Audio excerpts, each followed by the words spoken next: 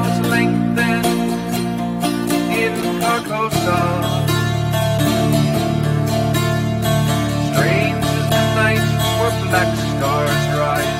Strange moons circle through the skies. But stranger still is lost Carcosa. Song of my soul, my voice is dead.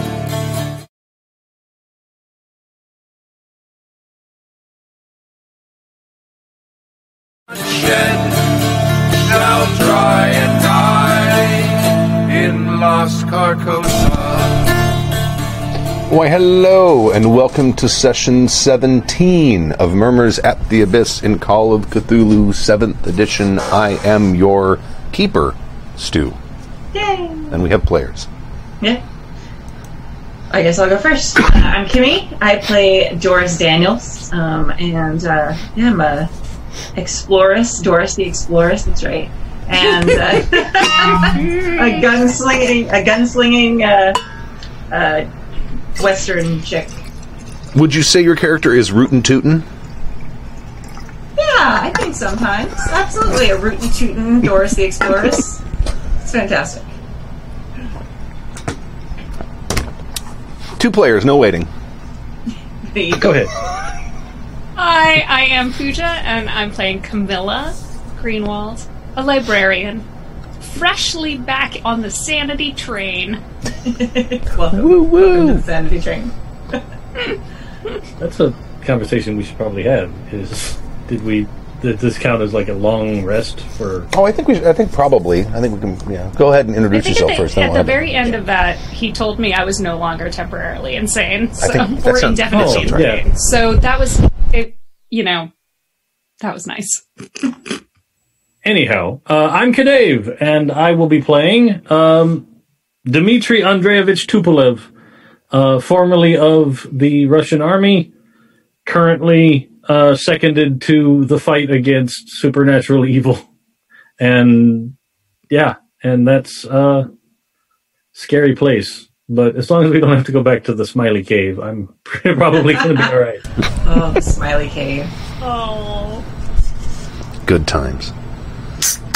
I have a especially after seeing that artwork of the Smiley Cave. Oh, yeah. Really cemented the scary that Minerva did is super scary.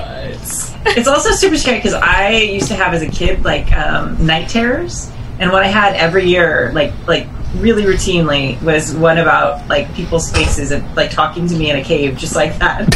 Just look at that picture. I'm like, oh, this is bad. This is a thing I never knew I needed to add to the X-Guard list. Oh well. All right. Does anyone remember what happened during the last session? I mean, I wrote it down. Oh, good. Excellent. We're on a boat. That's all I know. We're on a boat. Let me see if I can find the first page of these notes. It is a small notebook, so it is not quite as bad as it seems, maybe? It was an eventful episode, the last one. We did a lot of things. Yeah, we did. Because we had our cabin shootout also. Was that the last episode? I thought that was the one before. No, we started the episode with that in the woods. And then I've got. Yeah, I think that was a cliffhanger. The actual fight was the cliffhanger between 16 and 17. Okay, let me find the. Maybe I rewatched the wrong episode then. No, it's. Well, yeah, because there was the person who, when the dude came and appeared behind you, and then Jim shot it, but nothing happened. Oh yeah, when they were at the other barn, right? Mm-hmm. I remember that. And then you ran through the woods to go get them, while I Metal Gear murdered a guy off the porch. Yeah, that was really cool. And then you charged through the door. I remember you were like, we gotta get in there. And I was like, no! You will get shot in the face! Luckily you didn't, though. It was good. It worked out.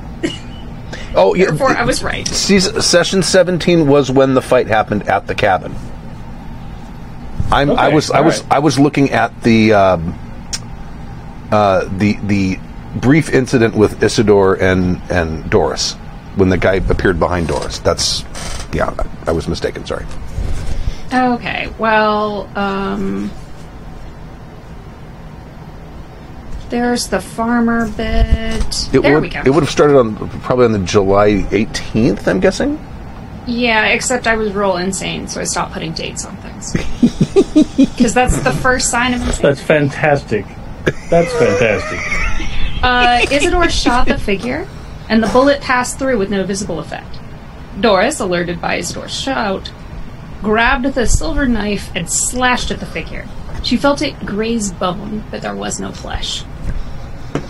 He proclaimed himself the stranger, harbinger to the king, clad in yellow. He said the time has not yet come to announce the king's arrival, but his story had been told before, and King Aldonus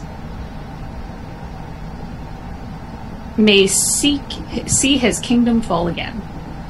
We saw 4 sets of tracks leading from the truck back to Lake Hambledon and then veering north. We saw a farmhouse at the end of the trail with a couple of figures on the porch. And this we is myself and Dimitri. We snuck up and saw 2 dead dogs in front, and the men had shotguns. On Dimitri's suggestion, I ran to the barn and got Doris and Isidore to follow me back. Meanwhile, Dimitri created a distraction to lure one of the guards to the woods. Leaping from the bushes, he silently stabbed him in the neck and hid the body. Then, in patrolling, he found another guard at the back entrance. Returning to the farmhouse, Doris positioned herself to get a shot at the other guard in front. Dimitri positioned himself in back and shot the other guard in the back of the head. I ran into the house. A man shot at me, but missed, as Isidore burst through the front. Dimitri followed and shot the man, felling him. In the other room, I found Tesla tied up in a bed, and the bodies of the couple who lived there, presumably.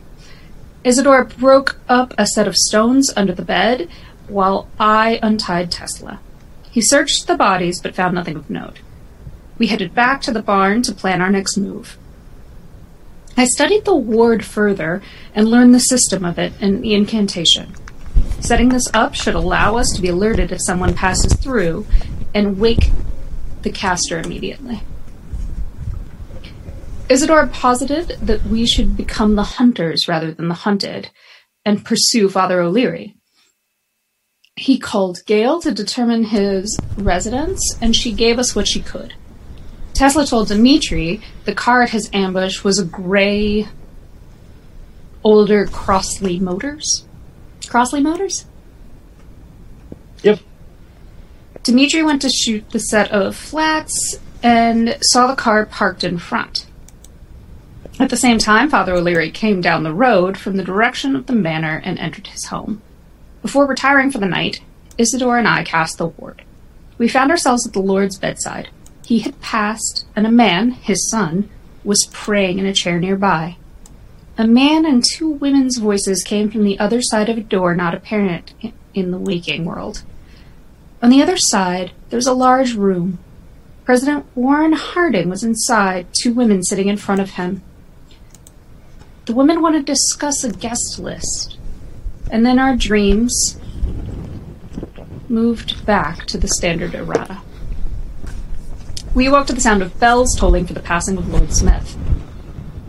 We went to determine whether Father O'Leary is home, and if not, to search for information in his flat. His car was not there. Dimitri and I snuck inside to search. Dimitri found a cache under a floorboard with another silver knife, burnt paper, and a note. Our Lord Hasthor has shown me a premonition. Carcosa will fall again within 2 fortnights. The handwriting in the note is more like how people would have written 400 or 500 years ago than the writing of today. There was also a copy of the play King in Yellow. We returned to the hotel with our findings, and I retired my room and began reading The King in Yellow. The others examined the note and discussed what to do about the priest, Doris and Dimitri went to ambush him, and Isidore stayed at the hotel. Definitely not to keep an eye on me. I was perfectly fine, and definitely never doing things that were terrible. After a terrible struggle, Dimitri shot and killed Father O'Leary. They escaped out the back into the woods. Dimitri and Doris detoured by the stone farmhouse to inform his wife of the terrible fate of her husband. Dimitri escorted her to town and assisted in making a report, and then Dimitri and Doris returned to the hotel. I found in the play disturbing similarities to our situation. It seems clear that Hastur will arrive at the ball for Florence Harding's birthday. Doris booked his passage back to America on a ship for 2 days from now. The next day, I went back to the manor to speak with James. He was reading a magazine. Dr. Paul Richardson is treating him now, and his dreams have been clear since the incident at the cottage. I asked him to keep in touch and bid him well. Tesla packed the irreplaceable components of the machine that creates portals to the dream world to bring with us, and we headed away to begin our journey home. Doris contacted her friends to see if any of them knew about the party and might be able to secure us invitations.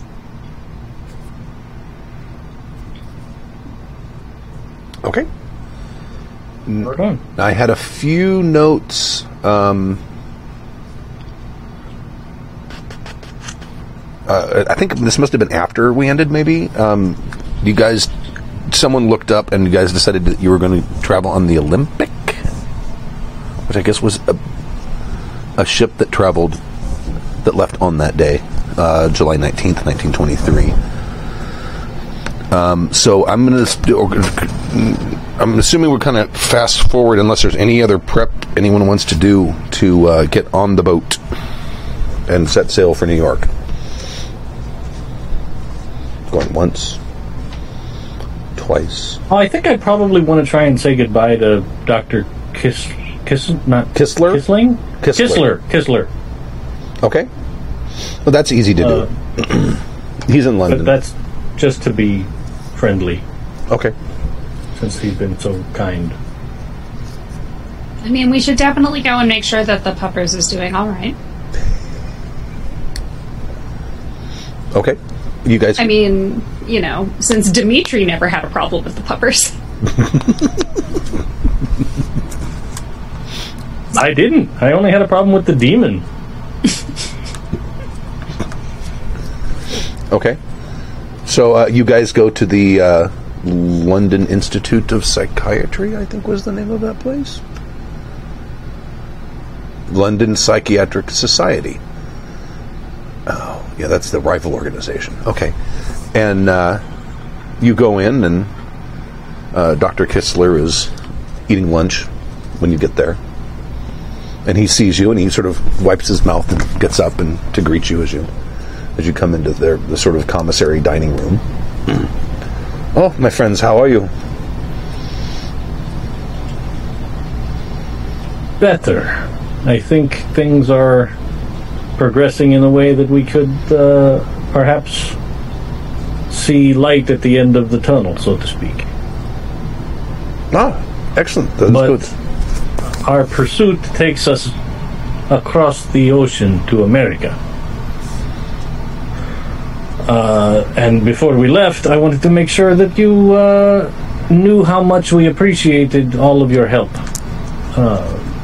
You kindly took us in when many others would just consider that we had been criminally insane and would have left us to rot in a British prison. Well, of course. I'm glad to have us able to help. But I will make sure that you are kept in the loop as we discover things. I would appreciate that very much, thank you. Then he's like cutting a piece of meat off of whatever he's eating, and he drops it down on the side, and you hear a fantastic. Walk up and like just grab his hand. Okay. And it's like, beware the use of the yellow sign. Hastur is watching us all.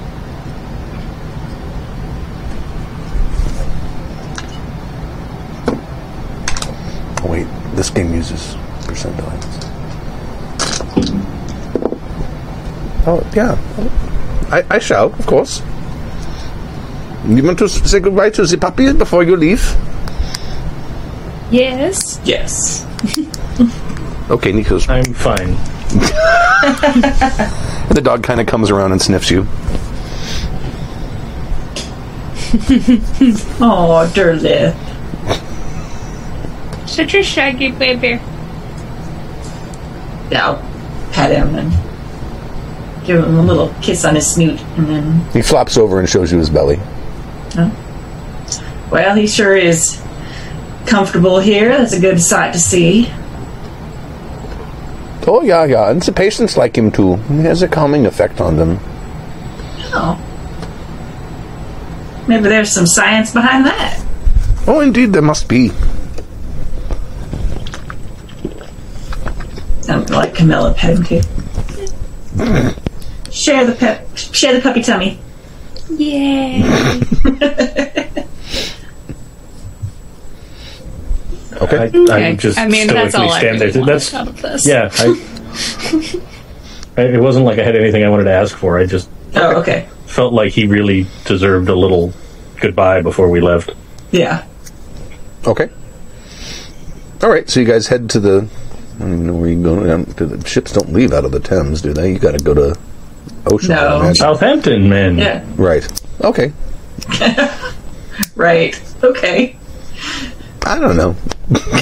I see boats came up the Thames when I was in London, but I don't remember any big ships. Yeah, they're not. I don't think they can make it. It's just a river. Yeah. Although it's a oogie river. Okay. So you make your way to the port and board the ship, and you have adjoining. Yeah. Sorry. Was Gail still there? Dr. Kessler's? Yes. I just want to check in on her and see if she's all right, and ask her if she's still having nightmares. No, she said, "Oh, I'm doing much better now." Good. The doctor gave me something to help me sleep that would not allow me to dream, and he did that for a few nights. But no, I've had restful sleep since then. I'm glad to hear it. Keep yourself safe. Well, of course, and thank you for all of your help.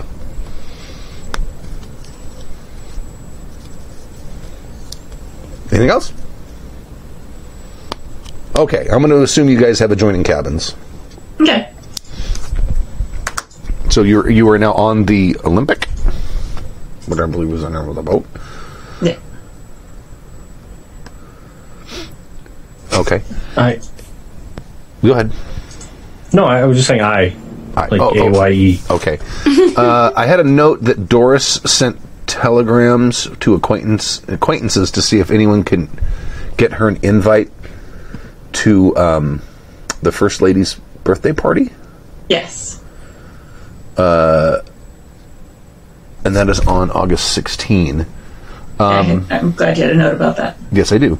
And it's now July 19th. And it takes, 3.5 days to get across, I think is something like that. We looked it up earlier. We'll round it up to 4. Yeah, less than a week.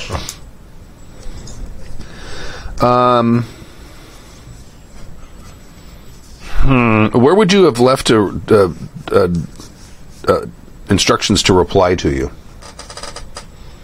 Would you wait until you got to New York, or would you have them? Well, you can't get a telegram on a boat. They could send a message, but I would have awfully urgent.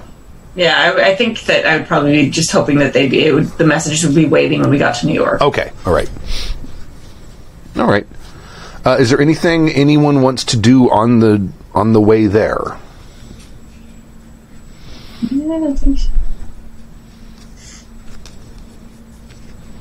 When we passed the Titanic point again, Oh yeah, I am going to set up the ward for when that would be, just based on okay.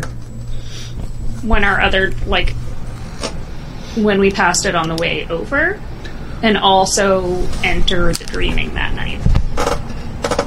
Okay, let me find... Maybe that was in this book. I wonder if I left a little thing on the right page. I probably didn't.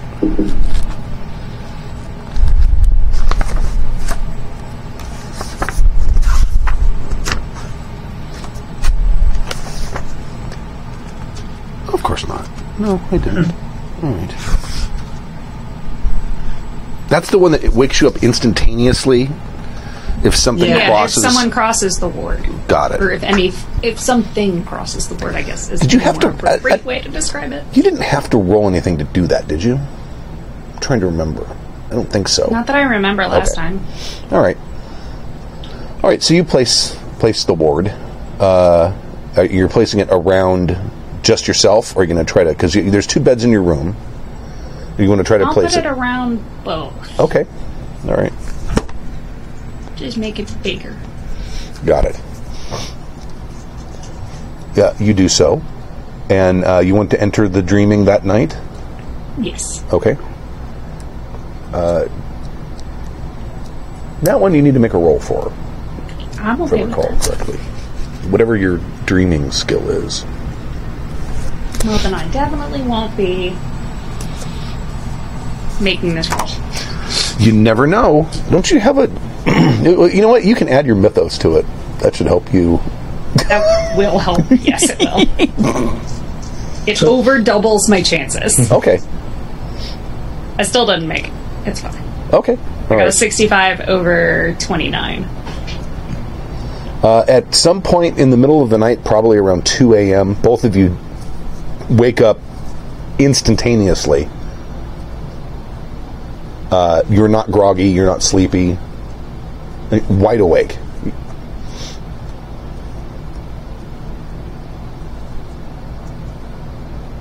You're fairly certain the ward went off. I am going to grab one of the daggers. Okay. Again. You can- assume I have a gun nearby. Well, I haven't... You left... You guys had to go run away from places more than once. So you probably only have one, right?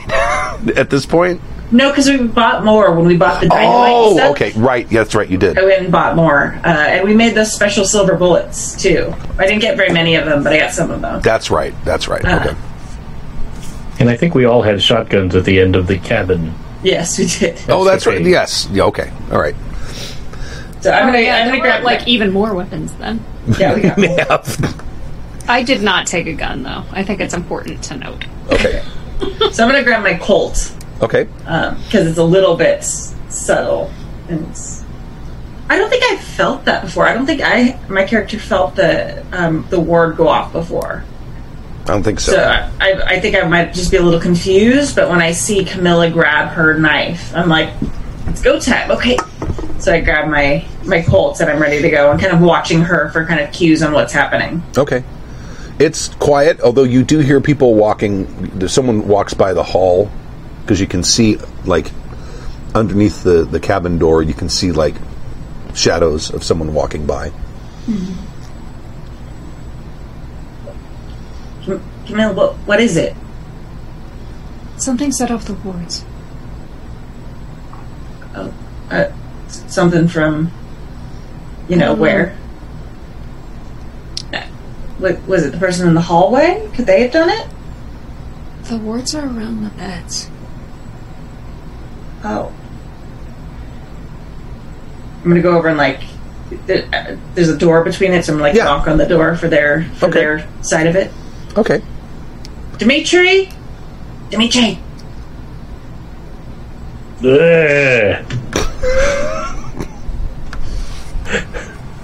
Well, that's a good sign.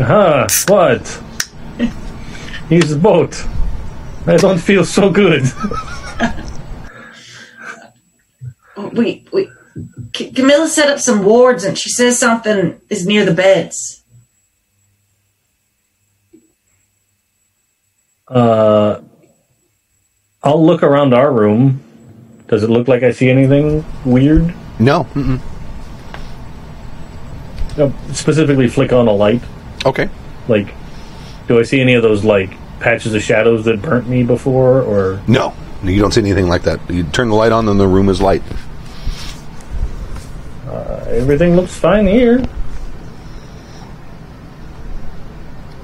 I will have to apologize to housekeeping, but other than that, this ocean is very big. Well, I figure he's never been consciously on a boat before. Like he was taken to England by accident to recover after war injuries. Mm-hmm. So. And I use my spot hidden to try to find whatever it is. Okay. You may make that roll.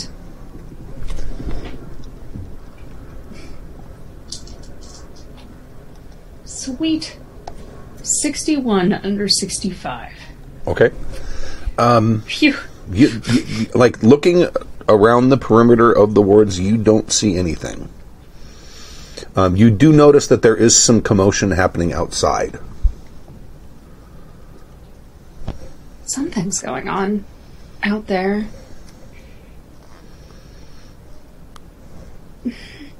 Can you check for it in the hall?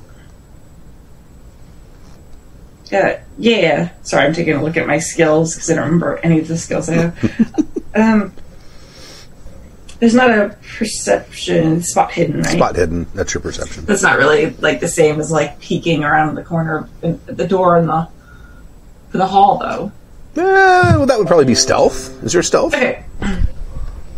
There is yes, there's stealth. There's also listen. Stealth it is. Okay. In other words, I have very bad listen.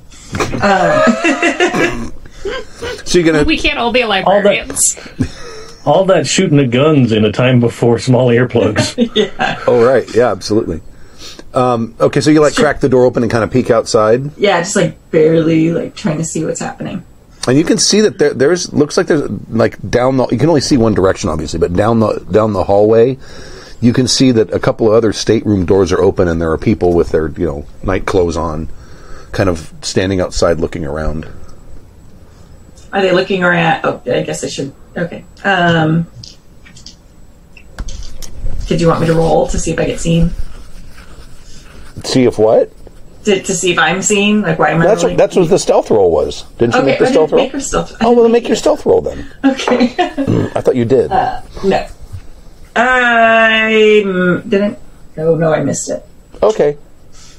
So you do that, and there's some people staying out, and there's a man across the way in one of those vertically striped bed shirts with a little cap.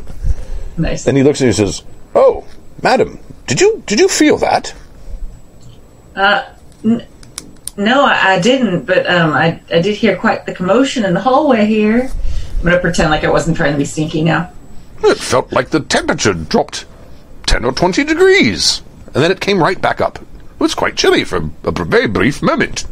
Oh, well, I suppose that I was under the covers snug in my bed, and that's why I didn't feel it. Well... Oh, sorry to disturb you. No, it's fine. I'm glad you have a little cap on your head. Keep it warm. You have a good night now. Oh, and you as well. I'm gonna go and close the door.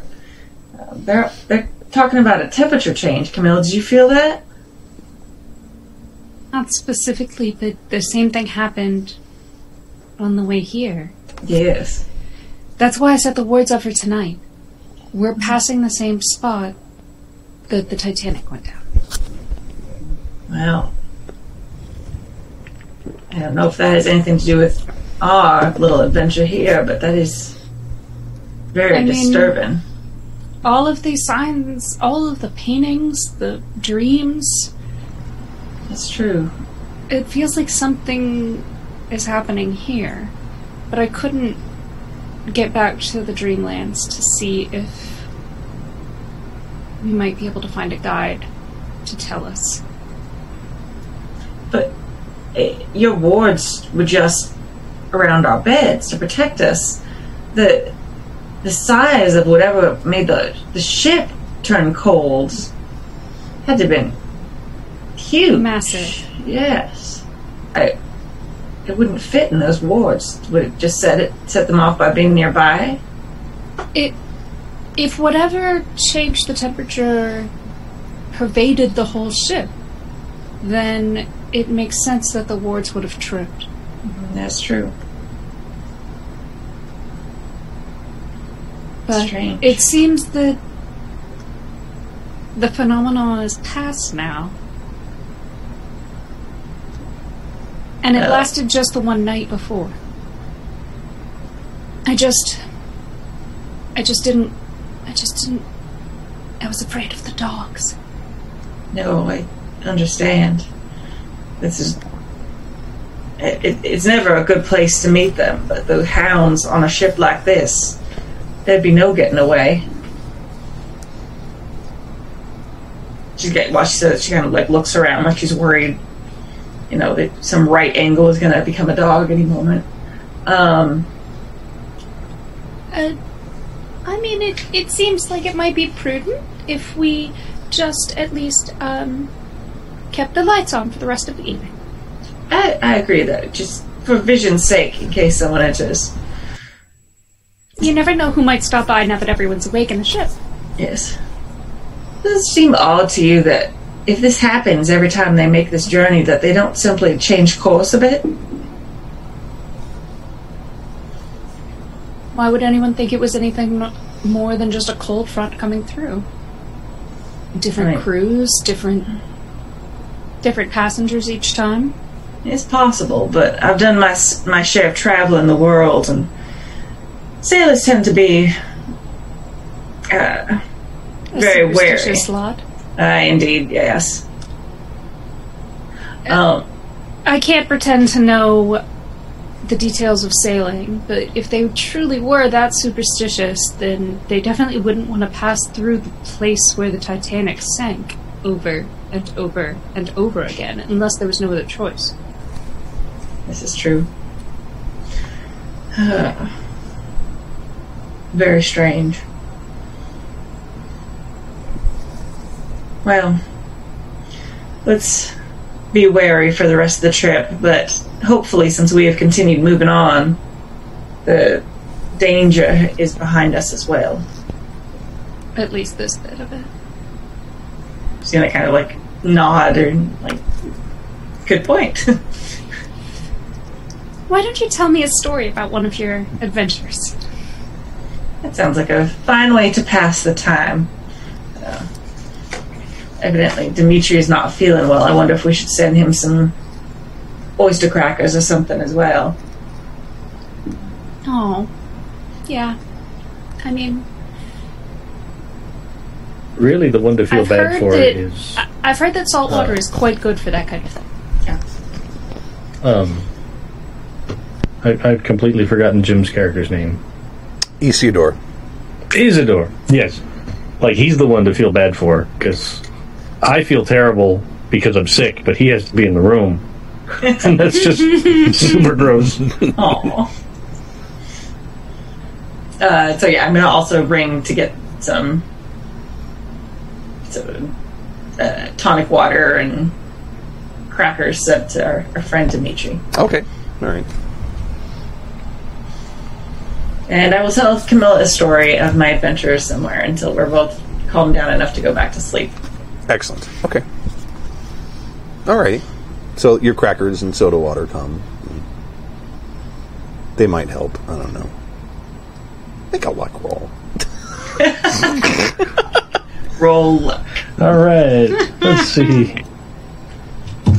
Well, I feel immensely better. I don't know. I don't know how you have sent me magic water and little baked medicine because I rolled a 1. Oh, wow. So I will go with I just needed to get my sea legs, and now I am going to return and become a Russian Navy officer. Maybe someday drive a silent submarine. I don't know. Like, I got nothing. Okay. So what you're saying is you're going to become Sean Connery. Yes. One But ping I only. can pronounce S's. One ping only. I would have liked to have seen Montana. Out of character, I totally get why they would keep driving through the same area where the Titanic sank. Because capitalism, like, Straight it takes line. so much fuel Oh, yeah. to That's exactly make a ship why. go an extra mile south or north. Yeah, that could be 1,000 gallons of fuel. Absolutely. Well, coal at this point. Coal, right. Because boats use a lot of fuel to move. It's insane. So what you're saying is it's legit just the shortest point between point A and point B. Well, and like in the era before there was GPS, like they just kind of guesstimate. Like they get pretty close, and then they're like, "Oh, hey, there's the city we're looking for. Cool." Like, I mean, you know, celestial navigation is accurate to a point, but it's not like I'm within 3 meters of X, Y, or Z spot on the planet. Right. Are you telling me that, like, basically the Greeks and 1920s Britain and America used the same level of accuracy in there? Well, they had compasses. Well, yeah, a compass and looking at the stars and figure it out. I mean, more accurate methods existed over time. That's what a sextant does, but yeah, they had better maps. Just checking. When some friends rented a boat and we went to Catalina by ourselves, I was at the helm, and I kept it right on with the heading we were supposed to be on. And Catalina was about 30 degrees off when it finally came into view. Now, I don't know what I'm doing, so... Yeah, you're not a professional sailor. Because you can keep a boat aimed one direction and the water moves underneath the boat. Right. So you have to adjust it. Just like airplanes, like they don't just fly forward, they end up moving to the side. They scooch. With the wind, yeah. Right. But that's why they have a person assigned to, like, just stare at the compass, because the compass still moves when you move. Yes. So then they're like, 4 degrees, blah, blah, blah. Yeah, but you have to know to adjust Yeah. for that. If you're just like, if I'm heading 180 and now the whole world has moved underneath me, I'm still headed 180, but now I'm going to a new place. Next thing, you end up in South Carolina. Yeah. All right. And no one needs that. On the way to Catalina. That's real bad, too. Okay. Is that Panama? Maybe. So within another day and a half, you arrive in. Is there a name for that port? Is it just New York? I have no idea what that port's called. Does it have its own name? Like the Port of Los Angeles? I think it's just New York. Okay. Well, you arrived there. And it's just called the Port Authority. That's the people in charge of it. Right. Sure. And you...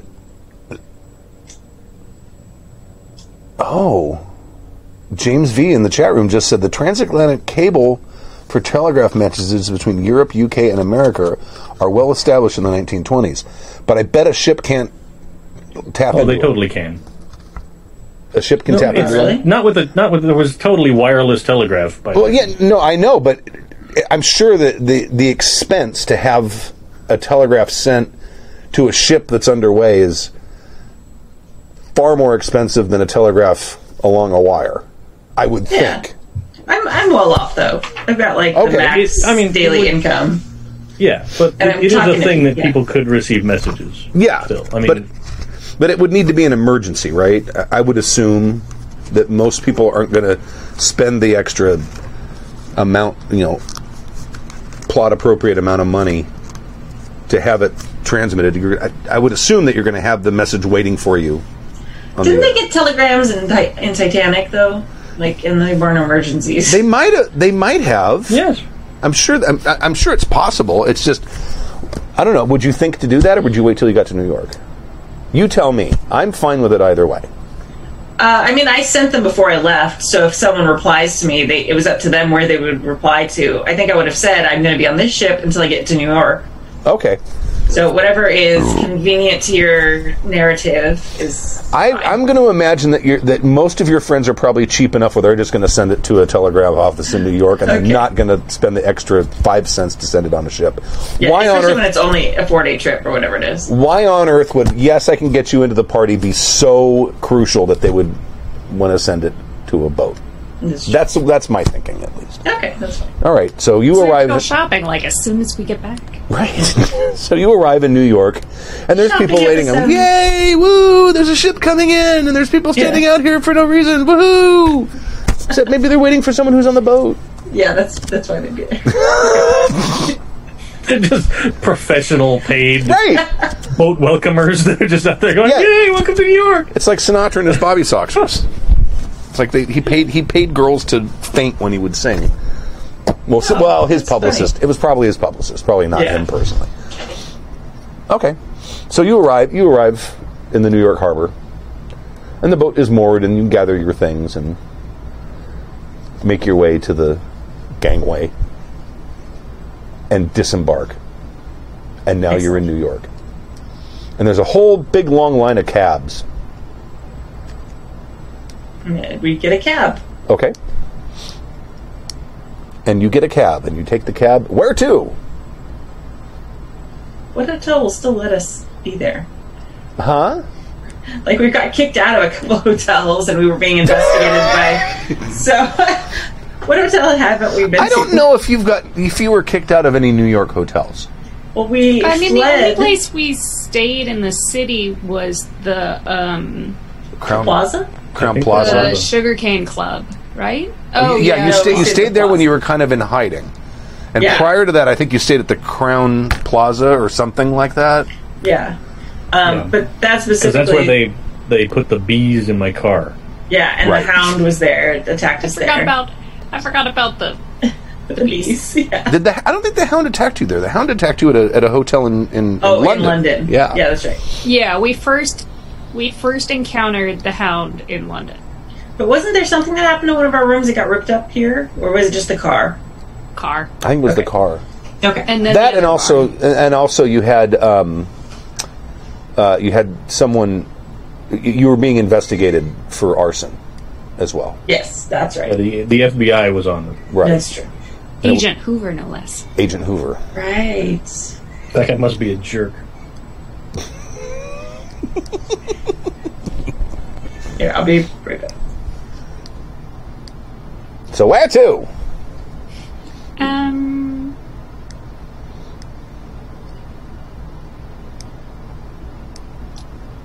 I guess I could... I mean, there's no reason not to just go back to our respective homes, except for Dimitri, who doesn't have one here and needs a place to stay. Well, as long as somebody has a guest room or a couch, I'd be fine. So back to Ravenhurst? I think so. Okay. I have no desire to... Well, actually, we need to stay to see if there are any... We need to go and see if there are any responses to Doris's telegram first. Ah, yes. There's probably a telegraph office right there at the harbor. Oh, and Dimitri also got to see the Statue of Liberty. Yes. And see the hustle and bustle of a great big American city. The streets are not paved with cheese. Why did they... It was a very bad American Tail joke. Like Fiver the Mouse. Oh. Sorry.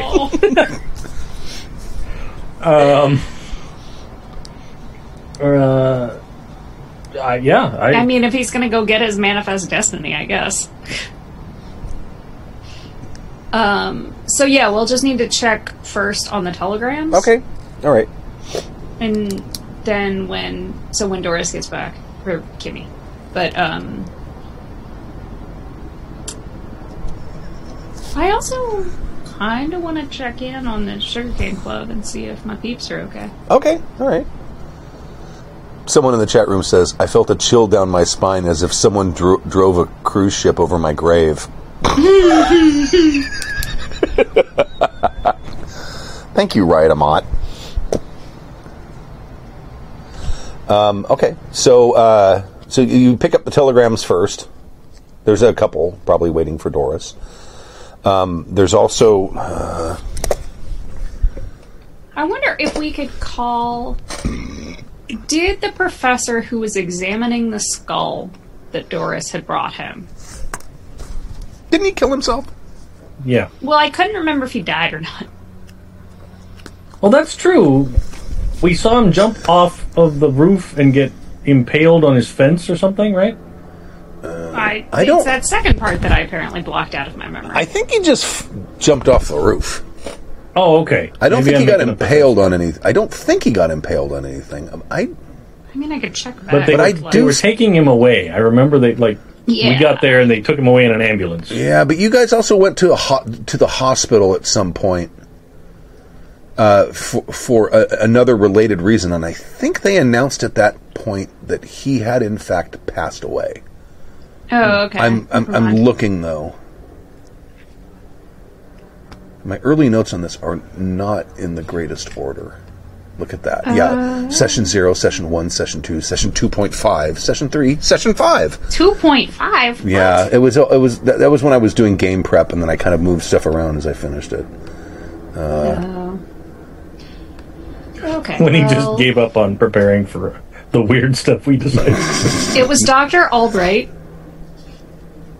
Let me see if he's under... If I have his status under NPCs. Adam Chester Albright. Deceased. I have a note that he is deceased. Oh, okay. So I think you guys ended up going to the university hospital, and one of the attending physicians there told you that he died. Okay, cool. Because the last thing I said I have in my notes was that he was taken in for treatment, and then we found a body in the creek. Right. That was when. Yeah, that was when you started heading to New York City, I think. Mm-hmm. Okay. All right. So yeah, he died. So you have the telegraphs or telegrams, and also there's a the New York Times is sitting right there, and it says the headline reads that. Let me find it.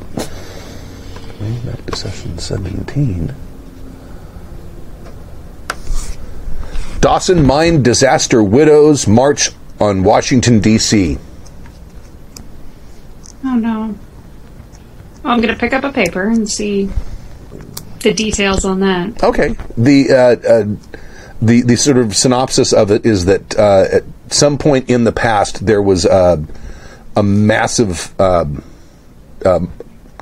mining accident in New Mexico that killed a lot of miners, and the widows sort of organized and started asking for some sort of protections for the government to provide some sort of regulation to protect miners and things like that, and nothing was happening. So they decided to organize a caravan, and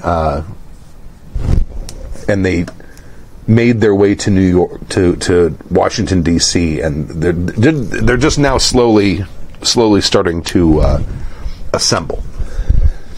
But they have a spokesman named Randolph Mason, who he's quoted in the article heavily, and he basically says that they're here to get justice for their loved ones and to make sure that a tragedy like this never happens again, etc. Things like that. And he also tells me, and there's, I didn't write down how many were killed in the mine. But there's like more than 100 widows that will be arriving in the next few days in D.C. And they have, and he put out a call to have any war veterans who are able and willing to come and help protect them in case the government responds the way this Randolph Mason assumes they will respond, i.e. violently. Yeah, you've got... now, how many... Doris, how many telegrams would you have sent out? You're muted. I probably would have reached out to anyone who I thought could have got me into that party. So many. Yeah. So I mean, I would assume I had multiple contacts. So I don't know how many. I mean, like, it's the fate of the world. So wouldn't have been. You wouldn't have said that, though. No, but I wouldn't have been, like, hesitating to, like, I don't know if I should ask Sally, you know. What's your credit rating? My credit rating? I have the high one. I know. A really high one. I don't remember on the character sheet where that is. I don't know, I get, like, $600 a day or whatever. It's one of your... Halfway down the left-hand, the far left-hand column. It's in the skill section. Oh. And it's really under credit rating. Oh, yeah. Credit rating is 55. Okay. Go ahead and make a roll on that.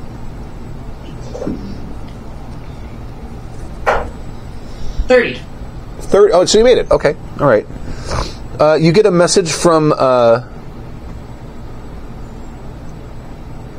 Ophelia Sutton. Okay. From the Alexandria Suttons. Okay. And she says that she received an invite, or her parents rather received an invite, but they're unable to attend it, and she would be happy to have it sent to you if you would like to go in their stead. Absolutely. I will immediately reply saying that would be delightful. Thank you so much. I can't. Yeah, I look forward to seeing her. Okay. Alrighty. And you give it now. They've decided to go back to Ravenhurst. Okay. So are you going to have it sent to that? Have them send it? To, okay. I don't want to split up from the group. So yeah, absolutely. Okay. Alrighty, and then I mean, it just felt like we don't want to stay in the city with Hoover hoovering about. And you might want to check in with your employers. Hoovering. Oh yeah, I would like to still have a job. What's an employer? I mean, it hasn't actually been that long, is the best part of this. Like, the fall semester has not begun. Oh yeah, it's still probably another month away, maybe a little longer. And technically, I've just been assisting Doris this whole time. Okay, and you make your way by was it the Sugarcane Club? Because I didn't write no notes on that, because I started writing notes on the Cotton Club. I'm like, oh no, she's going to go to the Cotton Club. I know, and we changed it because the Cotton Club turned out to be racist. Yeah, it's terrible. It's a terrible place. Okay, and you get there, and the place is still standing, and it looks like it's open. And well, it's not. Well, it's daytime now, so it probably isn't open. But you can see that the doors are probably open, and there's people inside cleaning or doing whatever preparatory things nightclubs do before they open for the evening. Great. And I want to check in with Sophia and see if Hoover had been giving her a hard time or anything. Okay. He says, I haven't seen you in so long. How have you been? Eventful. It was eventful. I'm glad to be home. It's good to see a friendly face. Yeah, we haven't had any problems. No one's come around looking for anyone. No one's been harassing us. That's good. It's good to hear. I'm glad you're doing well.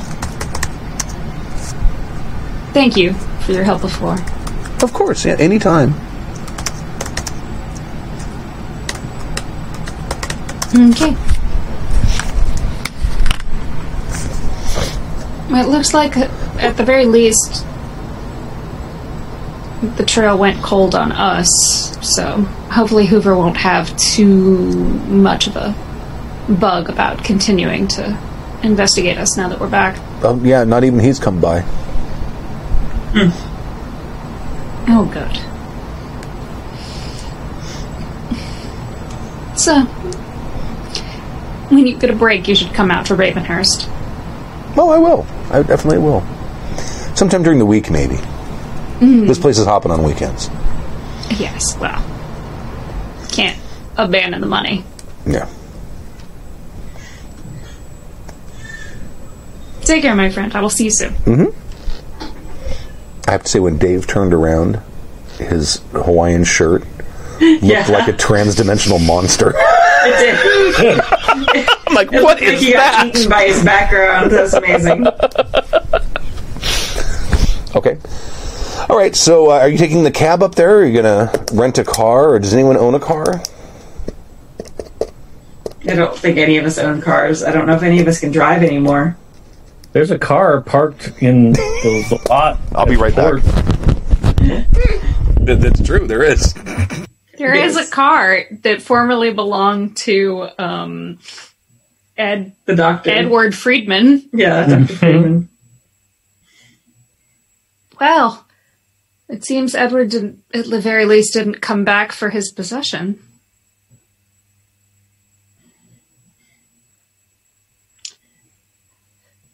I think maybe if we just take the train. Yes. I have a little bit of drive. Yes, but then we would need to, like, rent or steal a car. Yeah. And that just hasn't worked out very well for us. Like, the bees. We'll take a cab. We're not going anywhere that's like, we don't think people are going to, people are going to come to Ravenhurst to look for us anyway, so it's not like we're going undercover or something. Yeah. Well, and it's not like... Well, I suppose we had to go through customs so they know that you guys have returned Yeah. to America. How long that takes to progress through a paper society, I don't know. Yeah, and we told him when we come back. Yeah, and it assumes that they are, like, they have a flag on our name at immigration. Yeah. They probably haven't even invented that kind of thing yet. Yeah. But taking Edward's car would definitely be, like, a giant red flag of, like, if anyone was watching. Yes. So it seems like, yeah, train, cab, something. Okay. On that. We'll say that you can take a train and then a short cab ride to Ravenhurst.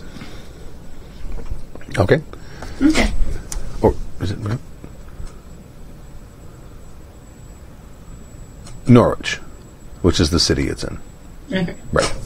Yeah, I'm trying to remember everything. Okay. All right. So you get on the train and get to Norwich, and then take a cab to the university, which I'm assuming most of you live within walking distance of the university. Mm-hmm. Small town and all. Yeah, I think we all had accommodations nearby, except for Dimitri. Right. So he's going to stay. Maybe there is student housing. Isidore would probably let him crash with them. I'm going to add that to the narrative. Okay. I think that's logical. Yeah. Yeah, I'm sure he would. Yeah. He said, "No, you can sleep in my backyard, but you can't come in my house." I'll set up a tent. There you go. You can come in and use the facility twice a day. Time it wisely. Okay. So, what day of the week is this? Whatever day you want. Yeah, just pick one. It's fine. July 23rd. Okay. So we've got 3-ish weeks until the party? Yeah. Okay. And I just say, called it.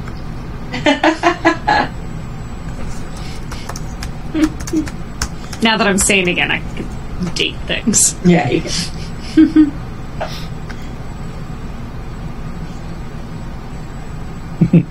I like the idea that maybe even in the middle there's a couple of pages that are just crazy scrawls.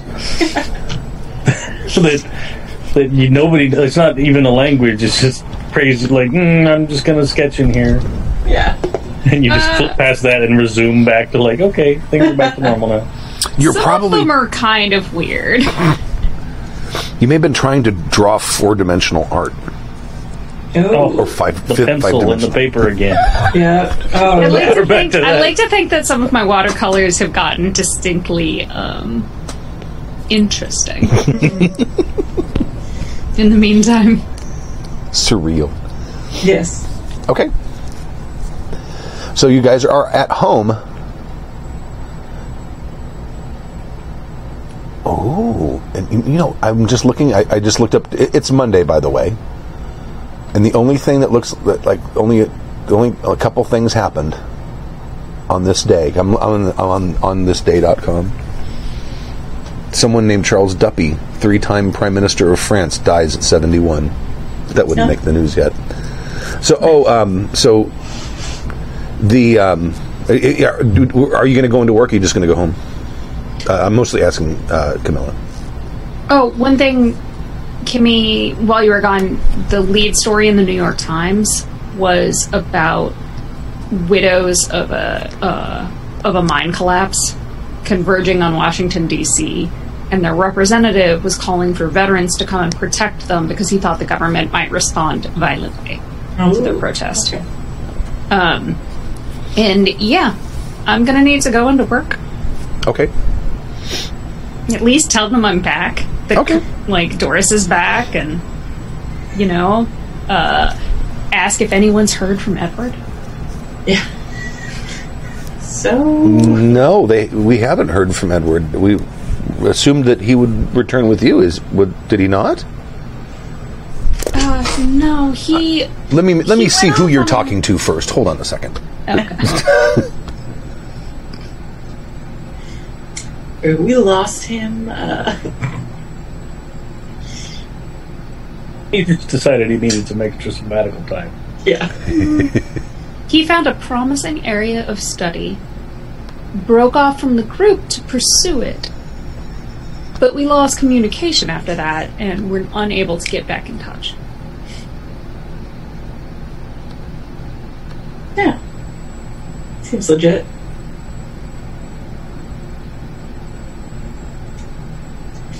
Okay, I'm going to assume that you're talking with Penelope Bremen, who just happens to be in the library at the time. Penelope, have you haven't heard at all from Edward? From Dr. Friedman? No, I nothing at all. In fact, many of us have been talking about the fact that we haven't heard anything from him. It's very strange. Usually, I mean, when he's gone out on sabbatical before, he's been pretty verbose with the letters home. And he did write occasionally, but we haven't heard from him in quite some time. Well, I'm starting to get a little bit worried. I mean, he found some interesting areas and people he wanted to further follow up on while we were away. And so he broke off from the group, and I stayed with Miss Daniels. But I haven't heard from him since, and we didn't have a forwarding address to contact him. But if he does write or telegram, just to set my mind at ease. Oh, of course. Yeah, I hope he's all right. I hope he hasn't come into any sort of harm. Did he say where he might be staying? Where we could get a hold of him if we needed to? No, that's the problem. We were all staying in a rather, one of those standard nice lodgings asylum in London. And then he heard of a scientist visiting from the continent, but that person was staying somewhere out in the country. And you know how country folk are.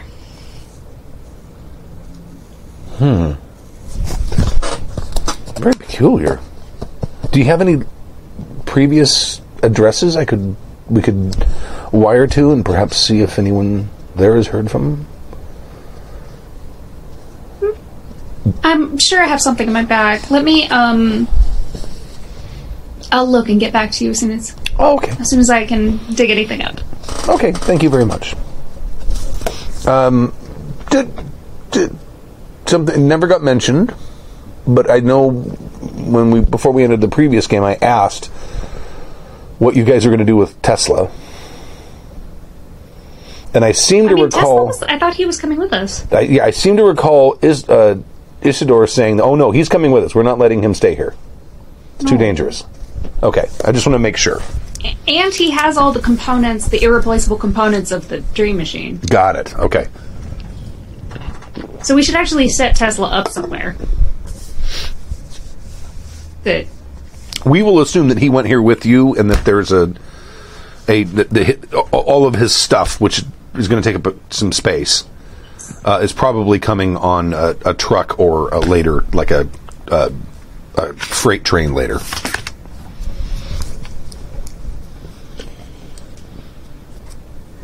I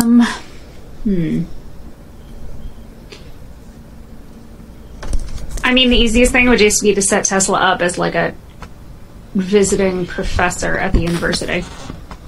Okay. It would be something of a coup. Are we going to do that under his actual name? Or are we going to try and hide? No, we're going to tell people he's Albert Einstein.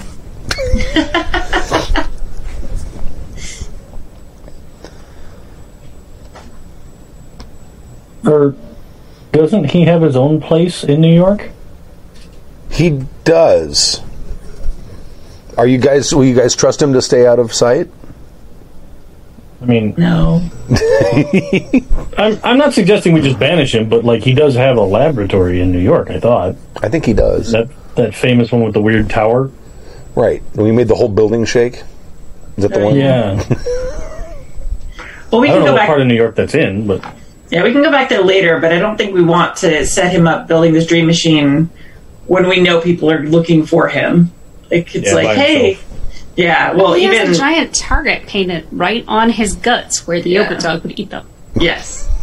So I think we'd keep him with us. So he's with us. He's probably also staying at Isidore's, so...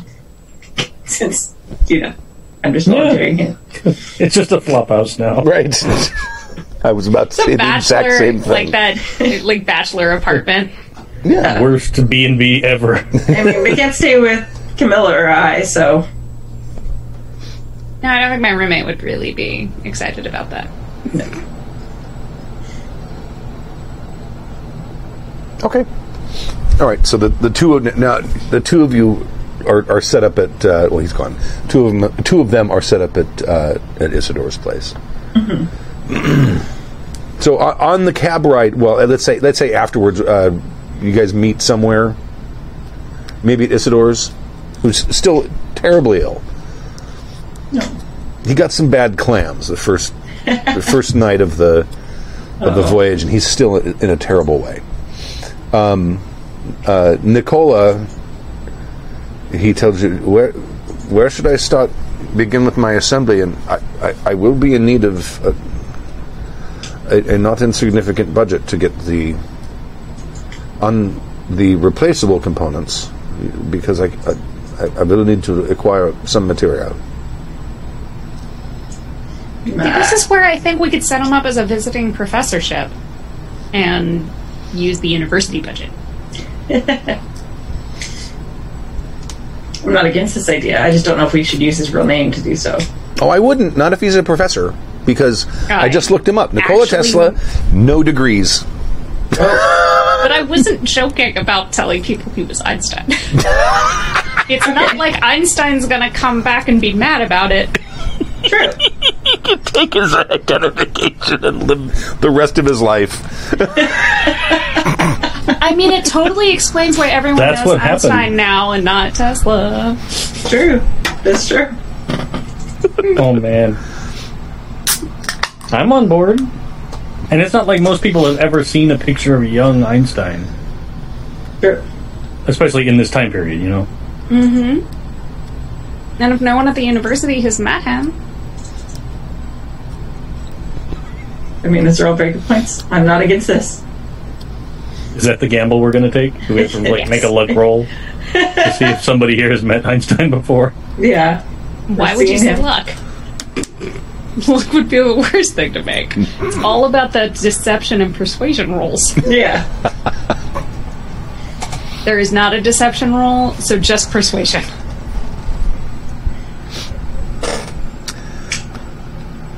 Okay. Or my fantastic library used to make sure that none of the professors here have worked with Einstein before. Yeah, and all his forged documents are in order. You pull any book that has a mention of him. Make sure there's no pictures. I checked them all out to Edward. Dated before we left. I don't know how much he had published by this point.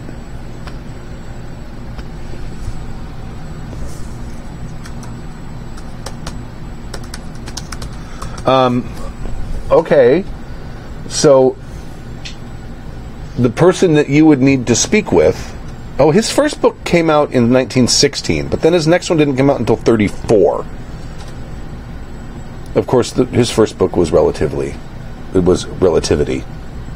So, yeah. Would it have a picture, though? Did it have a picture of him in it? Well, the version I'm looking at does, but I'm sure it's a reprint because it's an old him in color. Oh, yeah, no. We'll just... I mean, in our universe, we can say that his first book didn't have a picture of him in it. That's probably a very expensive thing to do. Yeah. Like, Okay. that's a bit of a... That's so posh for someone's first book in 1916. Yeah. Okay, so you already know that Dr. Hugo Vasquez is the department head of the Department of Mathematics, which would at this point probably be the closest department that he would go to, because a lot of the other stuff is all life sciences and medical stuff. So who wants to go and talk to him and get this guy hired? Doris? I could go, but I don't think he's going to No, we believe don't me. want you to do that. Hello, I am Dimitri. Hello. I make with you introducing Dr. Einstein. You give him money. He build machine. So it'd be like fast talk, maybe? Oh, yeah, probably. I mean, that is what it seems like to me, because we're trying, like, that's the closest to some kind of, like, I'm trying to... Yeah. Well, All right. I would say persuade or fast talk. Okay, let's go fast talk. Okay, so you're going to go to his office? We're not just doing a roll. You guys are going to get this guy hired. As Yeah. someone he isn't. That's right. I think we should go together. Yes. And that way I could help you with... Maybe the two of us. Yeah. Not Dimitri. No. No, I'll keep You an have to eye take on care of Tesla Isidore. and make sure Isidore stays hydrated. Yes. It's too bad the magic oyster crackers didn't work for him. Yeah, that's what I'm on a mission to find oyster crackers, because I think they solve all gastrointestinal distress now because they were so effective. Nice. So, yes, I am going to go and knock on the door. Come. I'm going to make sure I have a bottle of something nice.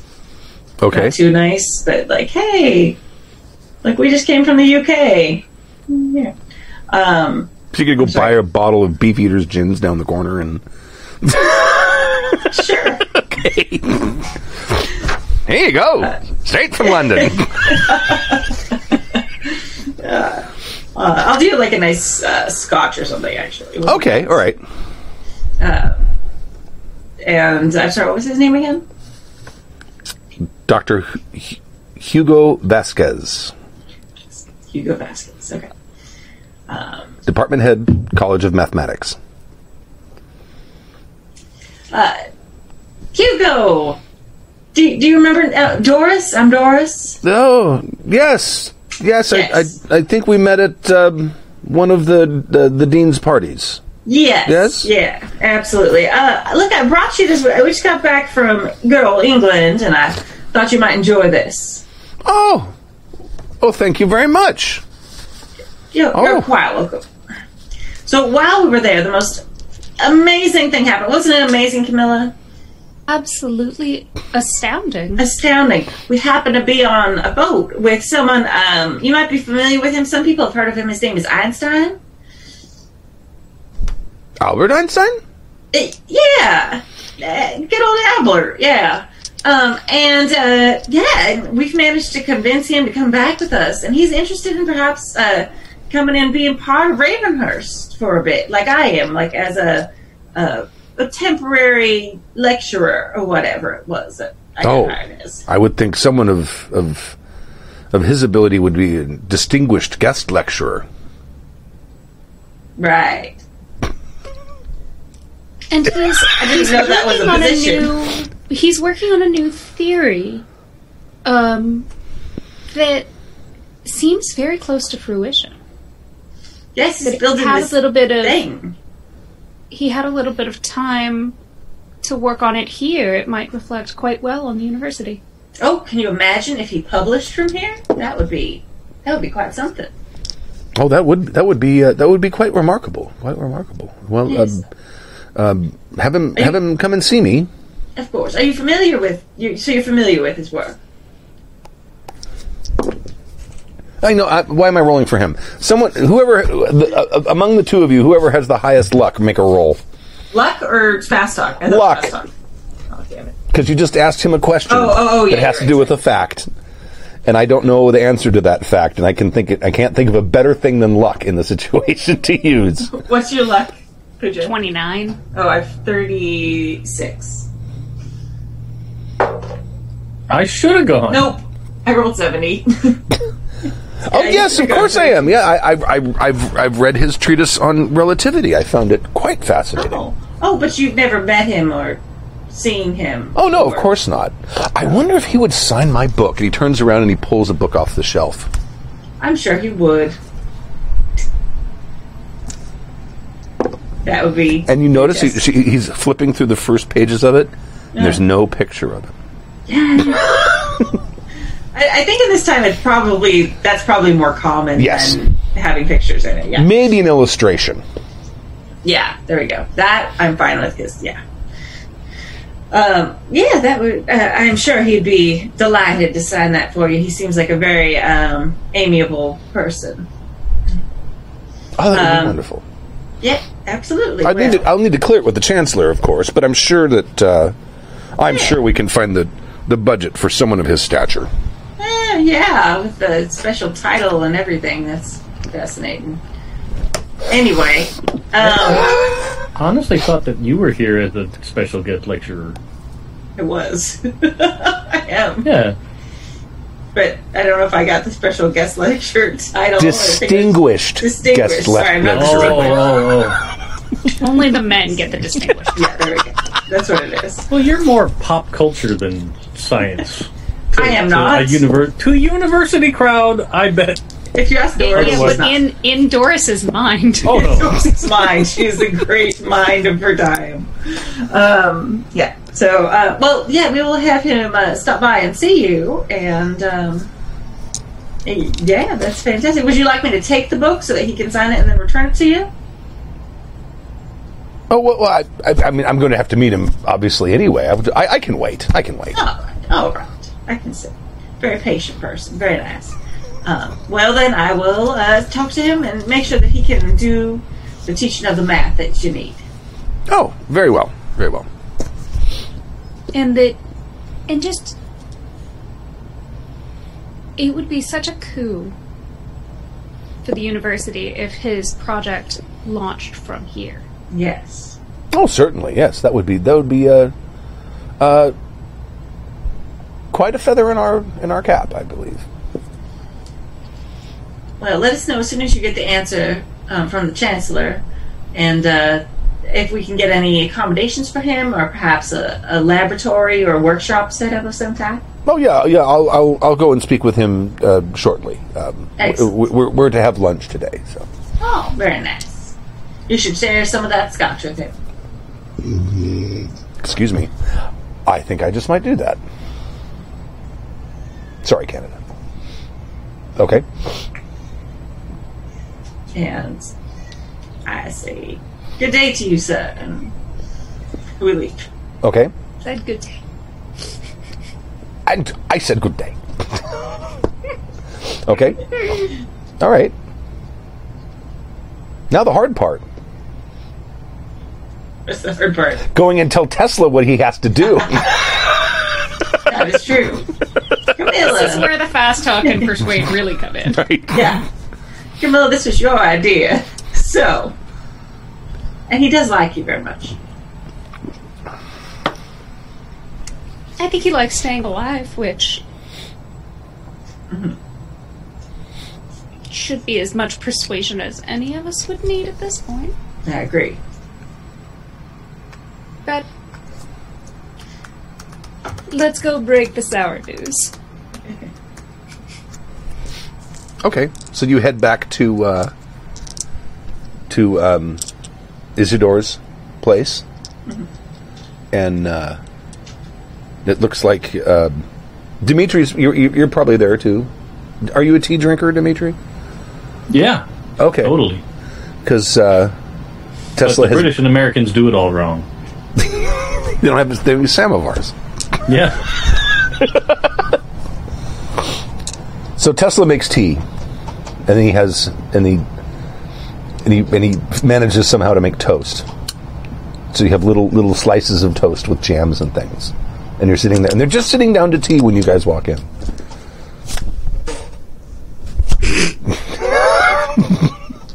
Well, Tesla, I will go turn on the stove again. we've got your funding. Oh, you do? It does. It seems like the university would be very interested in having a new distinguished guest lecturer. Well, that's wonderful news. Are they aware that I hold no degrees?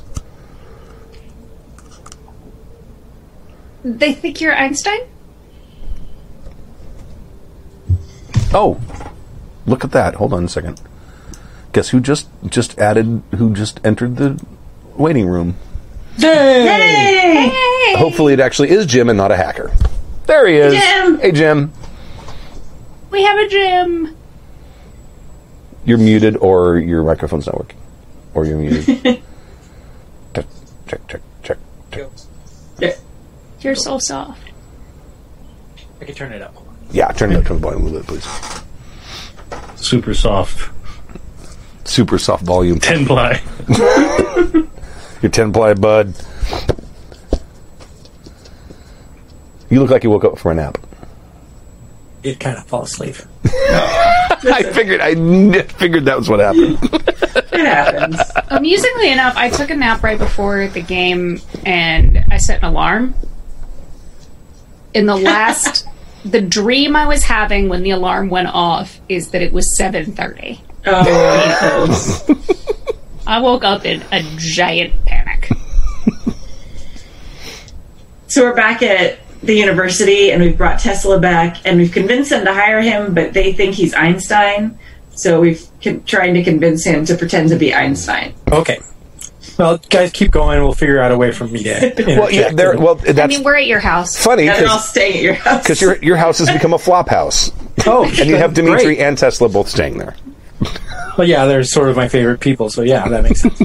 And you had some bad clams on the boat on the way over. So we've been keeping you healthy. But you're probably feeling much better, and you're probably joining Dimitri and Tesla for tea and toast. Yes. Because he scrambled up, he'd scrounged up some bread that hadn't gone entirely moldy, and made toast. Because I'm sure you haven't had a chance to go to the market yet. He got some bread from the neighbor. Probably. It's like, I hate to be a bother, but I've been away for quite some time, and I haven't had an opportunity to reinforce my larder. I was wondering if... I'm sorry, all we have is this liverwurst and some pumpernickel. Okay. Okay, so we've managed to get all these people to America safely. Yes. Yes. All right, cool beans. And they just dropped the bomb on Tesla that that he is. They've agreed to hire him as a distinguished And guest to lecturer. fund all of his research. That must be a dream to him, since he's always looking for a sponsor. Yeah. Yeah, but there's one catch. I just pretend to be Einstein. But you do realize that Einstein was the one who did the math. I did the construction. I built it. What's the difference? Well, I mean, that's the point, though, is I've told them that you have an eminent research project yes. that needs a place. So they're not going to expect you to lecture, even if they do. Edward used to pass on his lectures all the time. Doris, when was the last time you actually gave a talk? Is that what a lecturer is? As long as you're working, that's what'll matter. And as long as no one knows you are actually here, they won't come looking for you. But if word gets out that Albert Einstein is teaching a math class here, won't every math student scramble to try to be in that class? We're long past enrollment for the fall semester. And then once your work on this particular aspect is done, you can either renegotiate with the university to not actually teach a class, or move on. Whatever you feel like would be the best thing for you at that point. Whenever I'm at a party and I don't know what people are talking about, I just tell them a story that's interesting. I bet if you got in front of a group and you told them a story about something that with you and Einstein, it'd be fine. It is academic work. It really sometimes requires little justification, as long as you can provide some progress. We can maybe use a term, we can fake it until we make it. Okay. Do you happen to have any books on mathematics here in your house? I happen to know a librarian that might be Check able to out help all you. of Einstein's books. from Oh, the I think I should probably start with something more rudimentary. When It's does probably more important for you to know more about his life than his actual mathematics. Just teach about the machine you are going to be building. You know how Maybe that not works. that. I mean, we don't want the college students Well, about to another like dimension. the individual components, not like, oh look, here's the way to go to the horror zone. Well, I know for a fact that you are at least somewhat intimate with physics in general. And I just go over to my bookcase and I grab some physics textbooks, because it's sort of like a side hobby of mine. Oh, okay. And I go, here are some books just on basic practical theory, and we can move to things that are a little bit more advanced later. But this will at least get you talking the same language as everyone else when it comes to the math. It'll make it a lot easier. I can spend some time with you, and we can go over these things. I know that it could be nerve-wracking trying to go into something without having mastery of the subject. Just tell them you have a headache and that you'll discuss it with them at a later time. Oh, okay. So where do I have really, my? the important thing is just that you get the laboratory. Yes. That is true. Where should I have the lorry bring the equipment? We're hoping to find that out very soon. As soon as they approve, you and Einstein having a laboratory here. Did they say how long that would take? Because I do They need to said get they- started. They said they were going to do it right away. He Oh, was very having good. lunch with the Chancellor, which Right, would be, yeah. I suppose, now. So we should be able to get it set up. I mean, if If you're able to impress upon them the urgency and the immediacy of results, maybe? Oh. They should be able to set it up in the next couple of days. Could you convey to Zems that urgency for me? That would be appreciated. Thank you. Benny.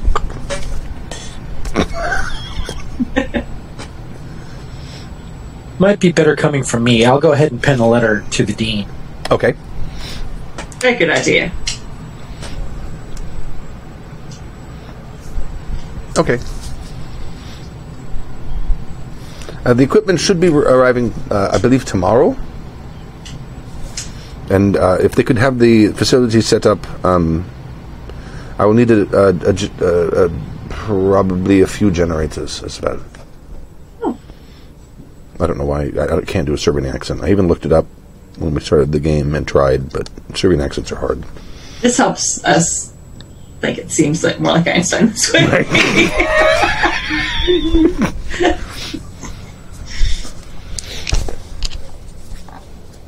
This character sheet seems so old. You know, so long ago, back in the before times.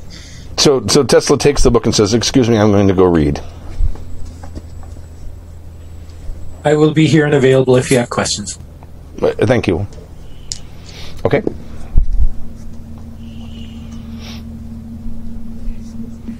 Oh, I should. Did you guys clue in Isidore about what's going on, or what is starting to happen in Washington? Oh, yeah. I probably would have made some conversation while we were drinking water. It has to do with the story of the King in Yellow and the meeting that will bring forth not bad directly. things. There was some kind of a huge mine accident in New Mexico, and over 100 miner widows are coming to D.C. to protest, and there was a call for people that might want to help defend them against government tyranny. That's not topical at all. Yeah. Oh, here. Is this the right one? Hold on a second, because this actually, I think there was a reason I picked this mining accident. Not simply because it happened in 1923. Just a side question. This is the first time you're using this new camera. How does it look? Good. I've been trying to improve my equipment. It looks very nice. You look very dashing. Okay. The second Dawson disaster was a mining accident on February 8th, 1923 in Dawson, New Mexico, which killed 123. Prior to that, in October 22nd of 1913, was the first Dawson mining disaster, which killed 263.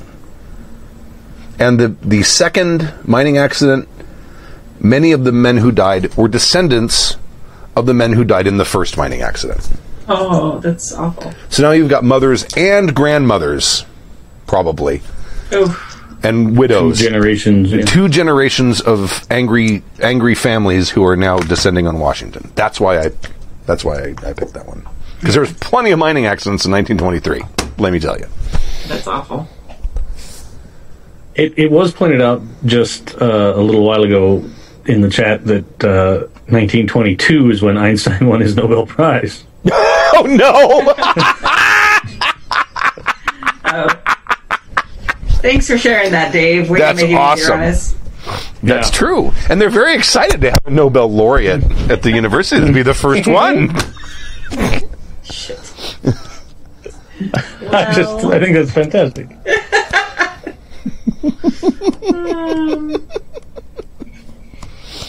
Okay, so he's up reading. Who wants to make the roll to see if they can make a fake Nobel Prize medal? I don't have blacksmithing. Like metal Never skill would that be?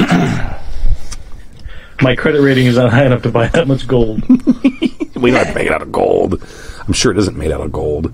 I mean, he probably left it at home. He didn't bring it with him on his vacation. Yeah, people don't often just carry their prizes. Just wear around their Nobel Prizes. Oh, of course he's going to wear it around. Just show it with his professor's hat on. And no, he's not. That's funny, though. So he's definitely a lot more famous than I figured he would be. Yeah, well. Yeah, the Nobel Prize is 100% gold. Oh, is it really? Yeah. Even now, today? Well, it's 18 karat gold plated with 24 karat gold. Oh. Oh. So it's not that's pure bad. gold. 18 karat is pretty good. 18, that's pure gold. What do they put in? Nickel or something to... I don't know. We'll just bake a cookie and we'll wrap it in gold foil. Wait, what? Find a Why chocolate are we one. stealing a Nobel Prize? The chat room happened to very helpfully mention that he won his first Nobel Prize in, 21? 20? 22. 1922. Last year. So, by this point, Albert Einstein is a Nobel laureate. Thanks, chat room. Thanks for that. We appreciate the help. Whatever. Stu's the one messing about with history, man. Right. So, I mean, yeah. I'm just saying, since he got his guts eaten out by a yogurt dog, we're free to do what we please. Oh, yeah. I'm sure that we- he's not going to be upset. Oh, yeah. Well, yeah, it's the yogurt dog law of 1902. Did we go through his pockets when he had the yogurt dog incident? Just maybe he was carrying around his Nobel Prize with him. I don't think... No, the dog totally would have taken that. Come on. That's hanging on the yogurt dog's wall someplace. It has good taste, yeah. It's probably collecting Nobel laureate souls. Oh, screwed up serial killer. I only kill people that have won awards. And only when they have them on them. Yeah. Okay. So he's upstairs. He's upstairs studying to teach math to college students. It was also pointed out that I feel like he missed the point of this entire ruse. It's amazing how often guest professors actually don't work with students. Like, it really is very common. Like, sometimes they'll have, like, graduate students who come help them on a specific project.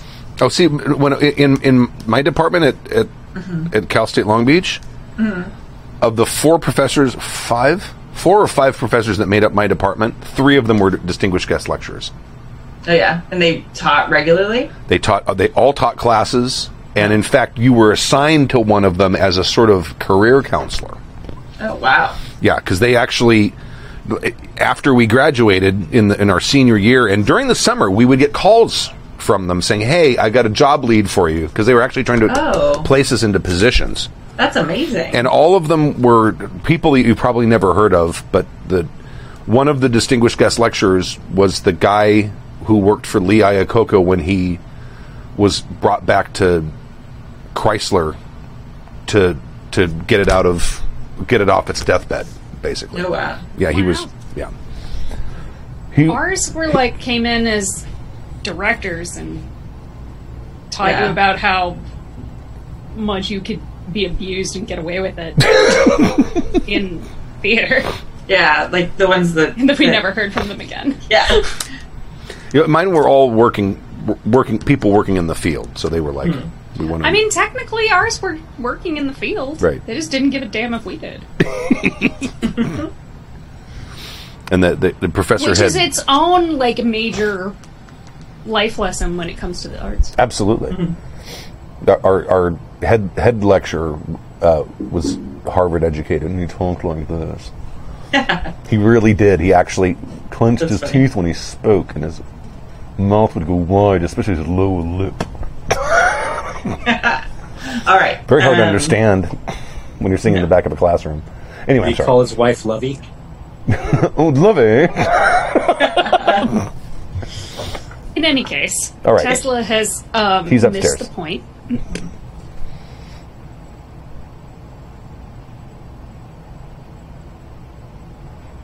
This could go badly. As long as he gets the machine made and... It doesn't have to last that long. This is true. Like, this ruse doesn't have to be a 2-year visit. It can just... Oh, well, I've been called away. And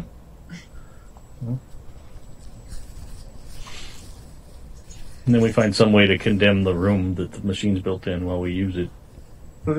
This is really just a dodge. We can't really start concentrating too much on the specifics. We just have to deal with it as we go. If we make it through after the next 3 weeks, then we'll worry about it then.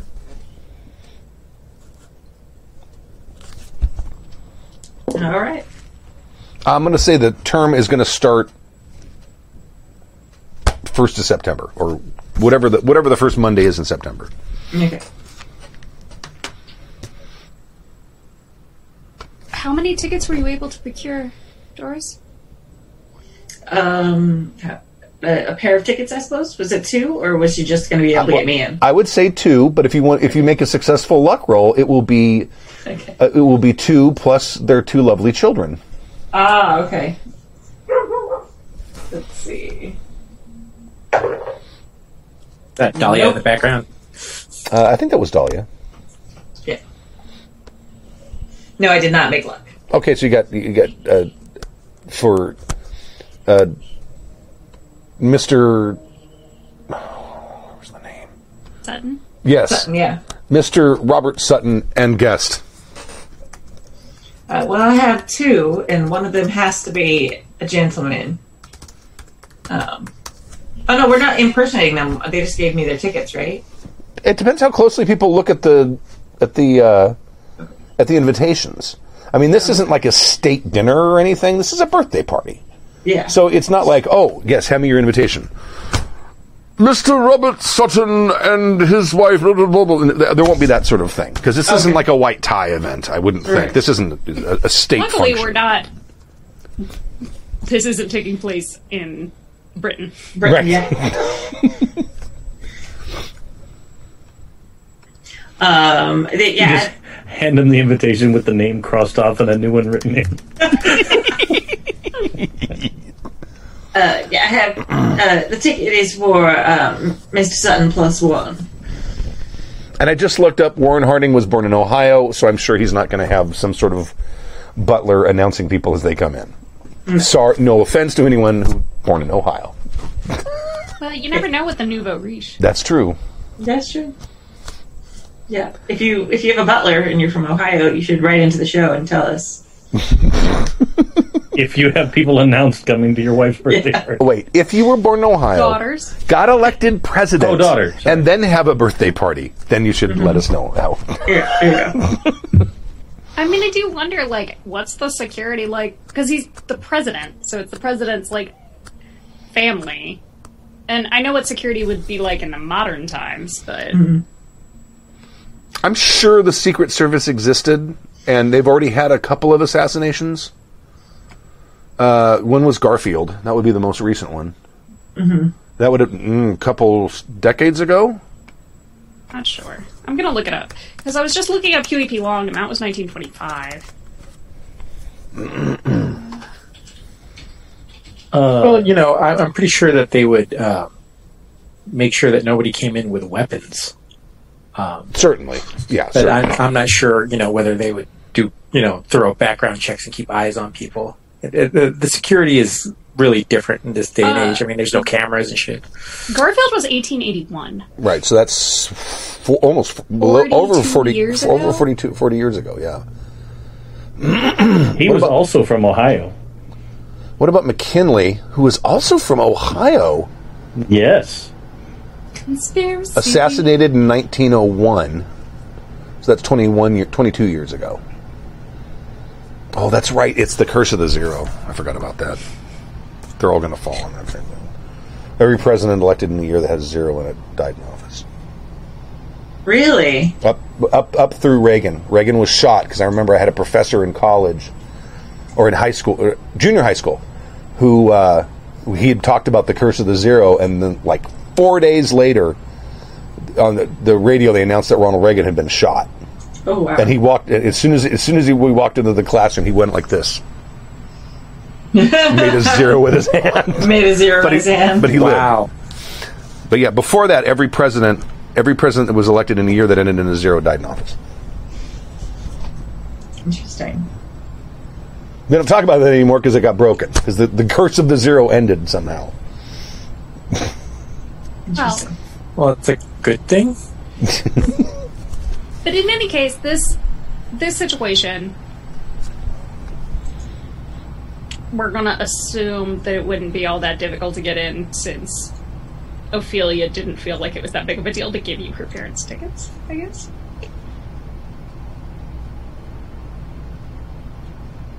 Yeah, I don't think. Yeah, this wouldn't be like a state function. If it was a state function, I think that would be different. Okay. And I think that if we go in there like we're supposed to be there, we can actually just get in the door. It's. I think the more difficult thing will be in once we actually start mingling. Mm-hmm. If they do announce our names, people will be expecting those people there and might be looking for them, and that might raise suspicion. So, whatever we're doing, we should probably do it relatively quickly. Because the longer we're in there, the longer we stand to be discovered. It's true. Agreed. But we also need to figure out, so we know when the party is, but it does also feel like if we wait until the day of the party, it's going to be too late. Also agreed.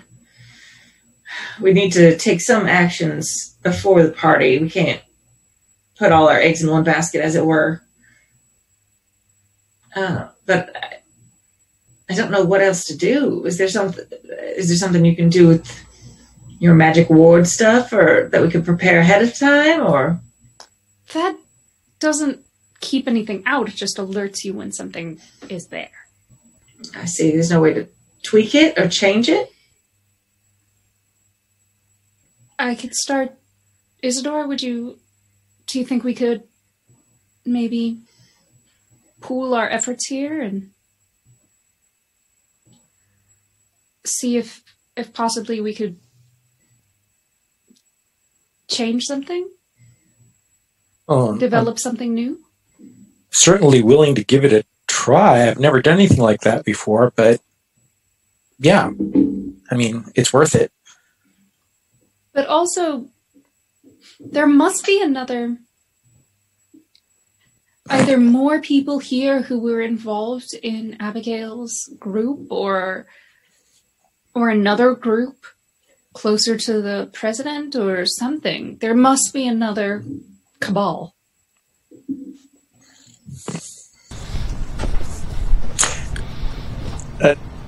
I think it's likely that you're right. Because something... Either that or Abigail is being very controlling about what's going on her own. But I think it's probably likely fairly good to assume that she's going to have some more people working for her or doing her bidding, whatever you want to call it. How do we find something like that?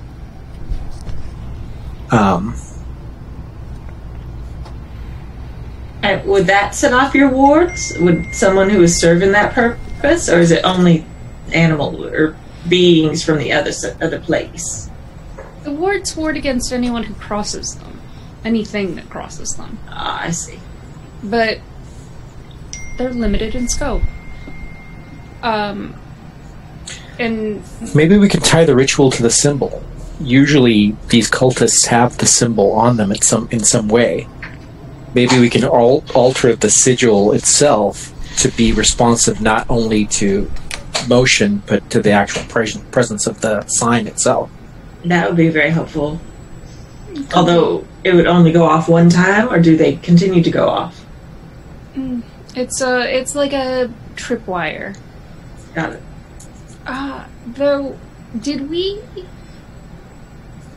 track down everyone who was part of Abigail Amherst's circle here before we left? Well, the names sort of fell in our lap.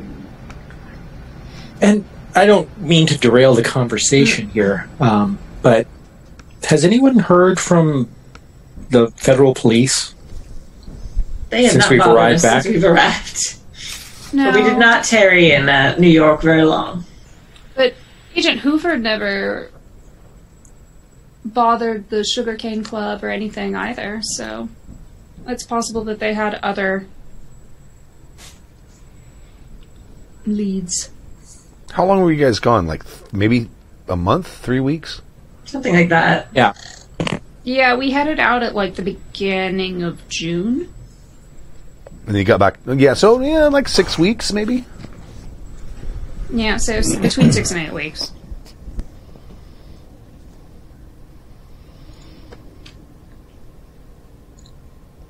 Because of the fact that a lot of you guys may have game notes, because I noticed, I didn't make copies of them, Dave, but I noticed that there was a bunch of like cards with a bunch of notes on it. I don't know if those are Dimitri's or if those are the previous character. But I will just... it's kind of a mix, but it's okay. But just for a...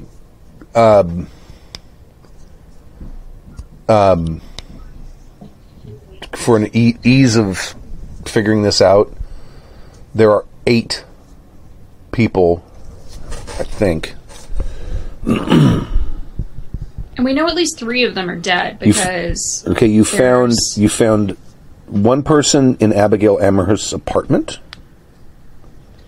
And so 4 of them are dead because there's the person who set off the locusts is dead. I'm trying to see which one that was.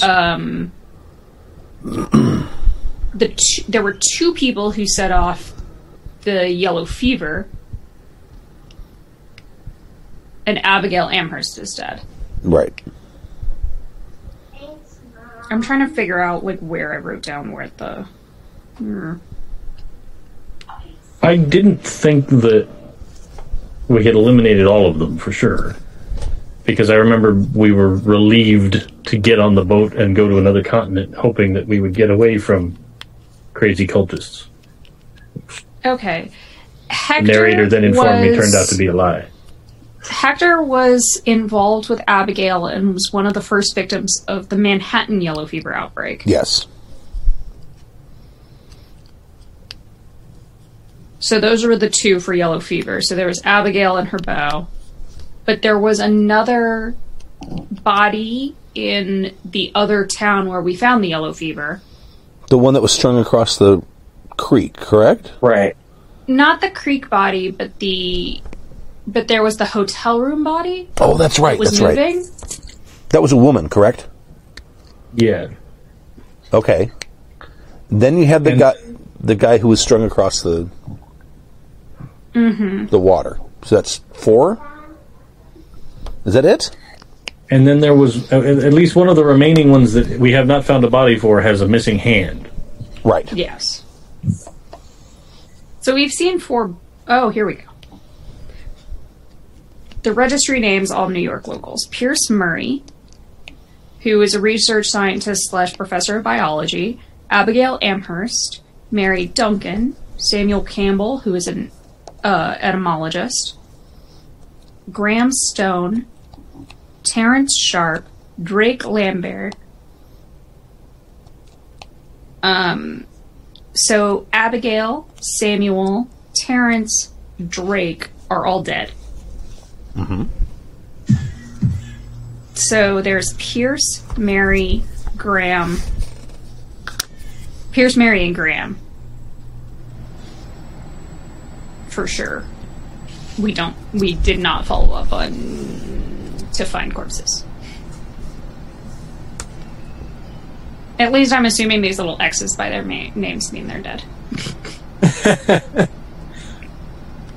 And I think part of the reason why we didn't follow up on all of them was because we were originally just looking for the Manhattan residents,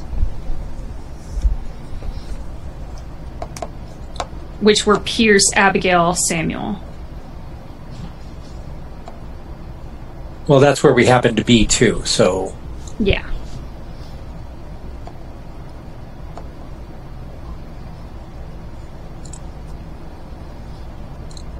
So the short answer is no, they're not all accounted for. Great. So that's our first...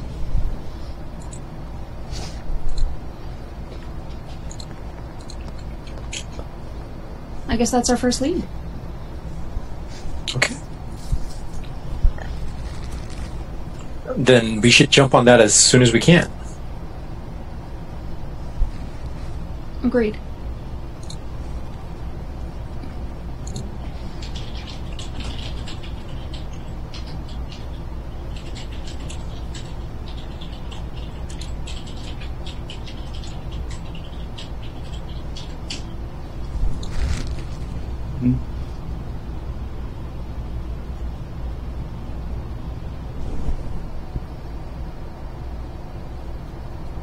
In retrospect, I shouldn't have just closed that specific page. It had literally all the names.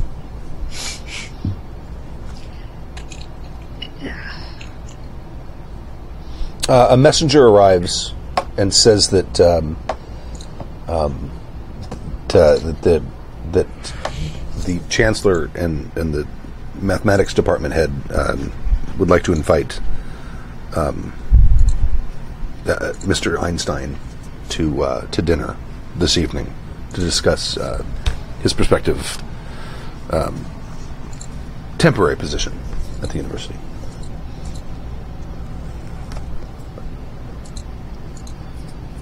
It'll be held at the faculty club, which is a sort of smallish restaurant sort of watering hole. That's not actually a private establishment. It's just called the faculty club.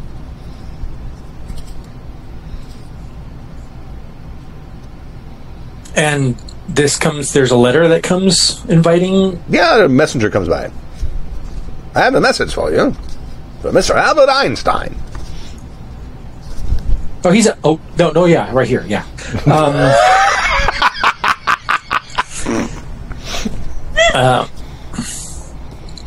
I take the message and I go, I'll see to it that he gets it. Thank you so much. And I go to the group. You leave him hanging, man. Oh no, I tip him. Okay, but okay. I mean, I'm not rude. But I go to the room. I go to the group with the message going, well, this is a little intense.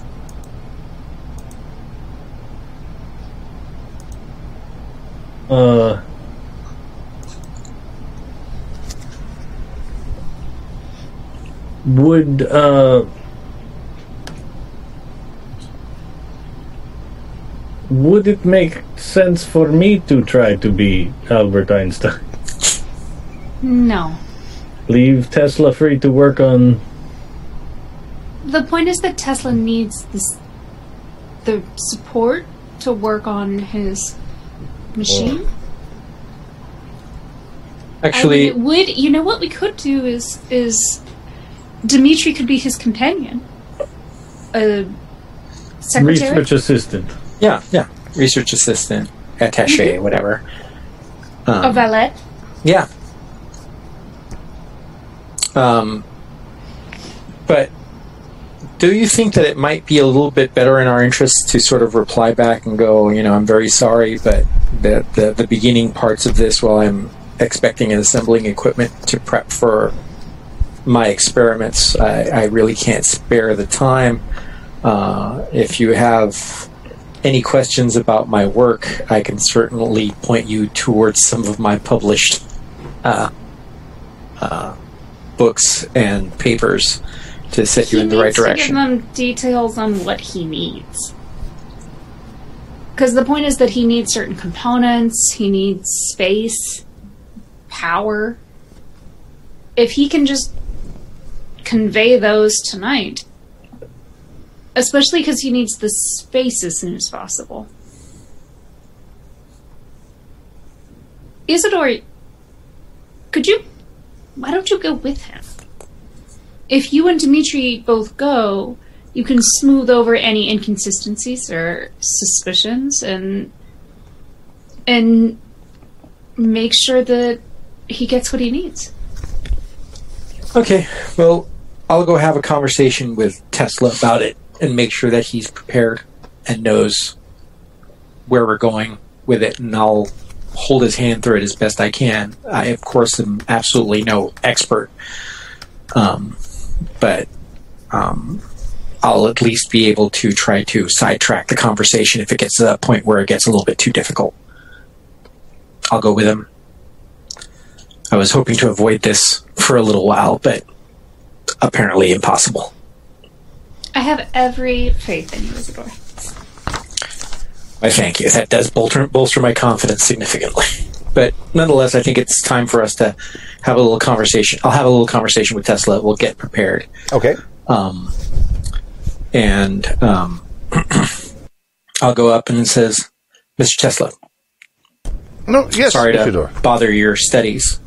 But I have just received this note, and you've been invited to a lunch to discuss your work. Einstein's work. I think this is a great opportunity for us to go in there and start securing the space and equipment that you're going to need. I will certainly help you dance around any somewhat difficult questions, but I'm hoping that the people that we're meeting with aren't necessarily experts as well. So hopefully we'll be able to keep vagaries and details to the side and just present a good show and simply communicate our dire need for the equipment and space that we do need. So prepare yourself as best you can. The lunch will be on, tomorrow afternoon? Was that what we're saying? This evening. This evening? Oh, it's a dinner. Yes. Dinner is going to be set up at this hour for this evening. I will also be preparing. All right, do you have any questions? What sorts of questions are they going to ask me? They're going to want to know about what kind of things you're going to research. Stick to the hardware. Stick to what you know that's related to it.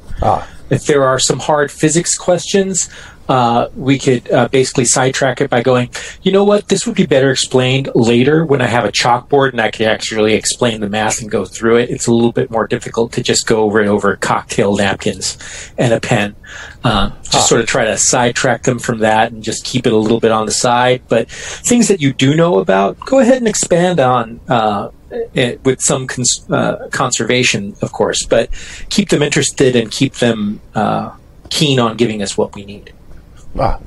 Okay. Okay. Well, I'll leave you back to what you were doing. I'm going to go prepare myself. Thank you. Thank you. I just looked it up. Guess where Albert Einstein was in July 10th, 1923? I don't know. Giving his Nobel laureate lecture at the Nordic Assembly of Naturalists in Gothenburg, Sweden. So where he broke history. Yeah, that's definitely not happening in our timeline. No. Thanks, Stu. On July 10th, thanks for breaking history. In July 10th, he was probably in Hamlin and building the dimension machine. Okay, so he starts reading again. I'm gonna also start, going over through some of the, side magazines that I've had on Einstein's work that I've just kept for reading and entertainment. Collect them and just sort of review them a little bit. See if I can get myself in the right mindset to be helpful. Okay. I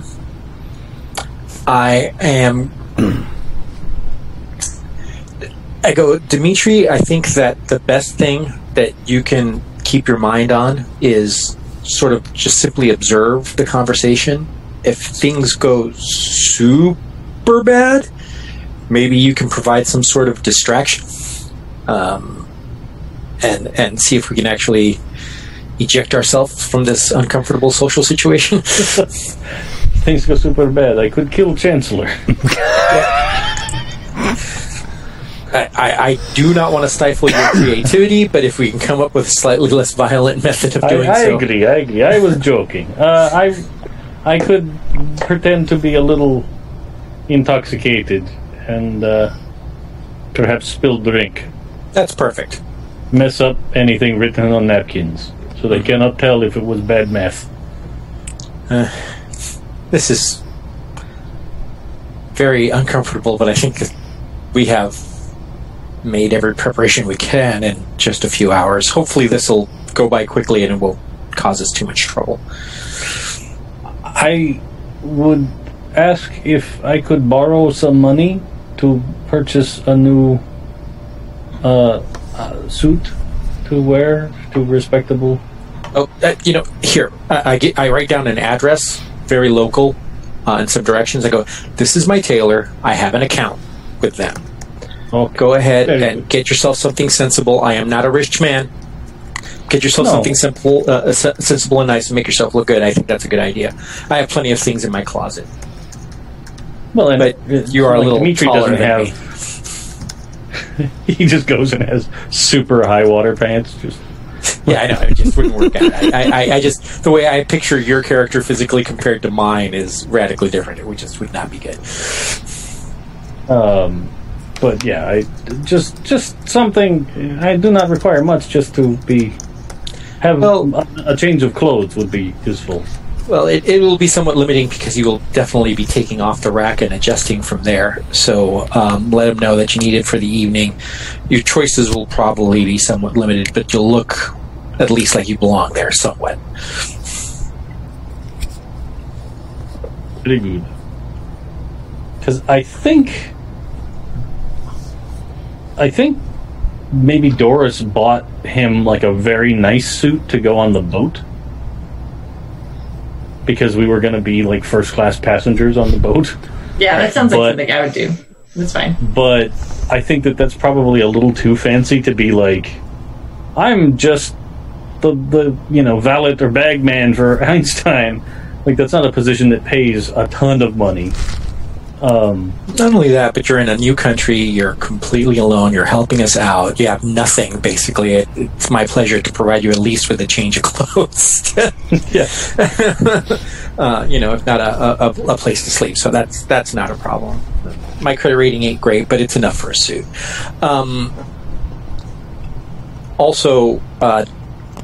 Doris, if you're around, you seem to be pretty plugged into the publishing world. Do you know any investigative reporters or anybody by reputation that you might be able to coerce into maybe doing some research for us?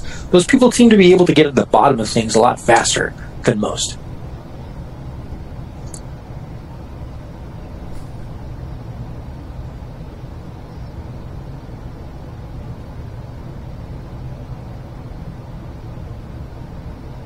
Are you checking your character sheet? Out of character, Mm-hmm. I just want to say, you attempting to go somewhere else to get research done is a blatant attack on her. No, it's not research, it's investigation. There's a difference. That's true.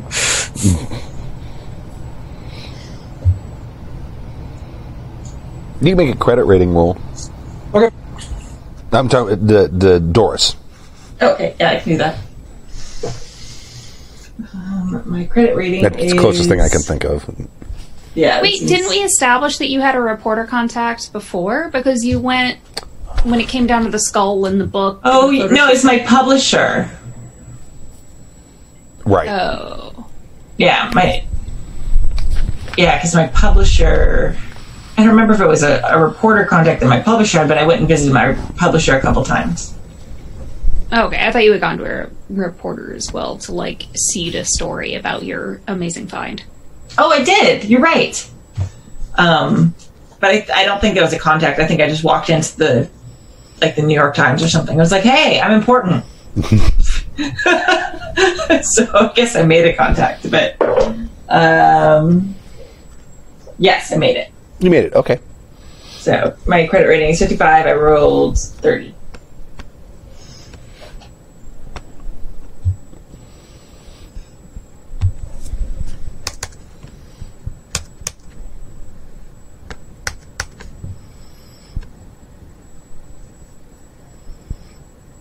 Alexis Murphy, reporter for the Norwich... I forgot the name of the newspaper. The Norwich newspaper. Okay. Used to work in New York, in the city. Oh, very alliterative.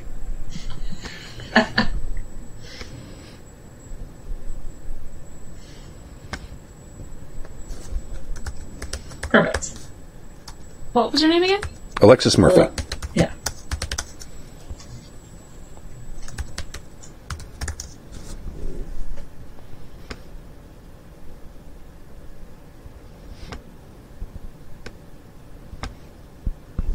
And you know that at the hour of the day and the fact that it's Monday, she would either be out investigating or at the office.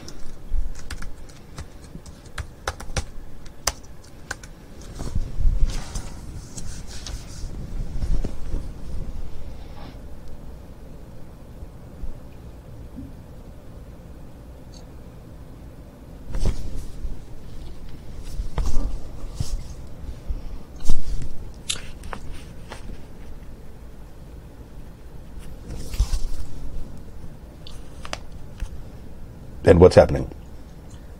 So where exactly is this dinner taking place?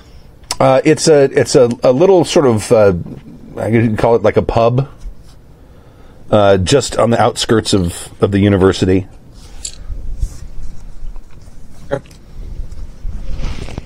I am. Is this place frequented by university people? Then I think it's sort of like a hangout. Yeah, mostly faculty. It's more expensive, so that not a lot of students go in there, which is probably why the professors do.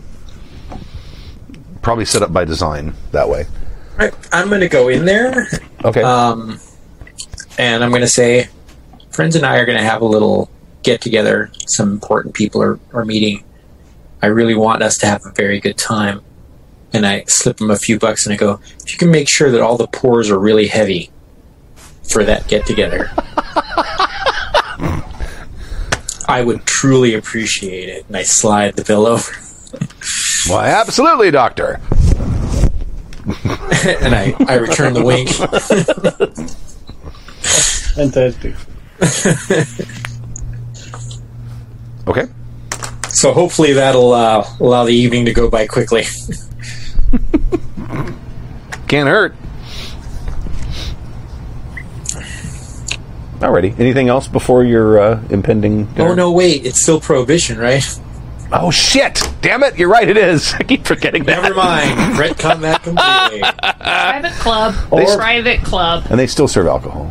It just, Okay, then they do it discreetly. We'll stay with that. I just Okay. wanted to make sure that we're still on the right timeliness tone. Right, you just would have phrased it differently. I'm Yeah. not saying anything illegal would happen here, but... Right. All of my friends have a terrible cough, and they will need some medicine. And a lot of it. Okay. Any other preparation before your... No. Okay. I'm basically, just like I said, just sort of like trying to refresh myself up, and I'm really, really nervous about this because he's not so much the lying type, and he's not really great at it, but he's going to give it his best shot. Okay. Lie with the truth, Isidore. Lie with the truth. Kernels of truth will save me. That's exactly right. There you go. Because Although, it's not let's like be it's real, the end of like, the world it's or not nothing. it's not like Camilla knows how to pull one over on people. She's just very persuasive. Yeah. Well, Camilla has a gift of gab that's different, though. She does have. I mean, that's the exact opposite of what she has. That's what I'm saying. I have the base 5% fast talk. Yeah, same here. All right, so let's just have this dinner, man. Let's get it. All right, get it out of the way. you and Tesla / Einstein and Dimitri, the manservant, valet, show up. And you see Professor Hugo Vasquez. He's from the department head of the Department of Mathematics. And you see Dr. Charles Evanstone, who is the department head for medical science. No, I'm sorry. No, not him. Robert Canton, who is chancellor of the university. And they're sitting at a table. And they have glasses of soda pop in front of them. Okay. Something like perhaps like a ginger ale, sort of amber color. Doctor. Nobel laureate, doctor, Russian guy. You sit down. Okay. Very kind of you to invite us to dinner. We were still settling in from our long travels and trying to get some of the particulars of our work settled. Oh yes, I'm very interested in your work, by the way. This is Robert Canton, the chancellor. Well, Dr. Canton, that's very kind of you to say. We're also very interested in getting the ball rolling on this. Unfortunately, we don't seem to have sufficient resources to really get this thing started. There's some equipment that Professor Einstein. I'm sorry. I have a question for you, Stu. Does Tesla speak German? I was just wondering that. What's your luck? I'll roll your luck for him to see if he. All right, sure. What is my luck? I just realized was historically Tesla was known for speaking a lot of languages. Oh, he was. Okay. Yeah, he was kind of a polymath type of dude. Polyglottal. Yeah. Well, he had a lot of talents. I'll just look it up.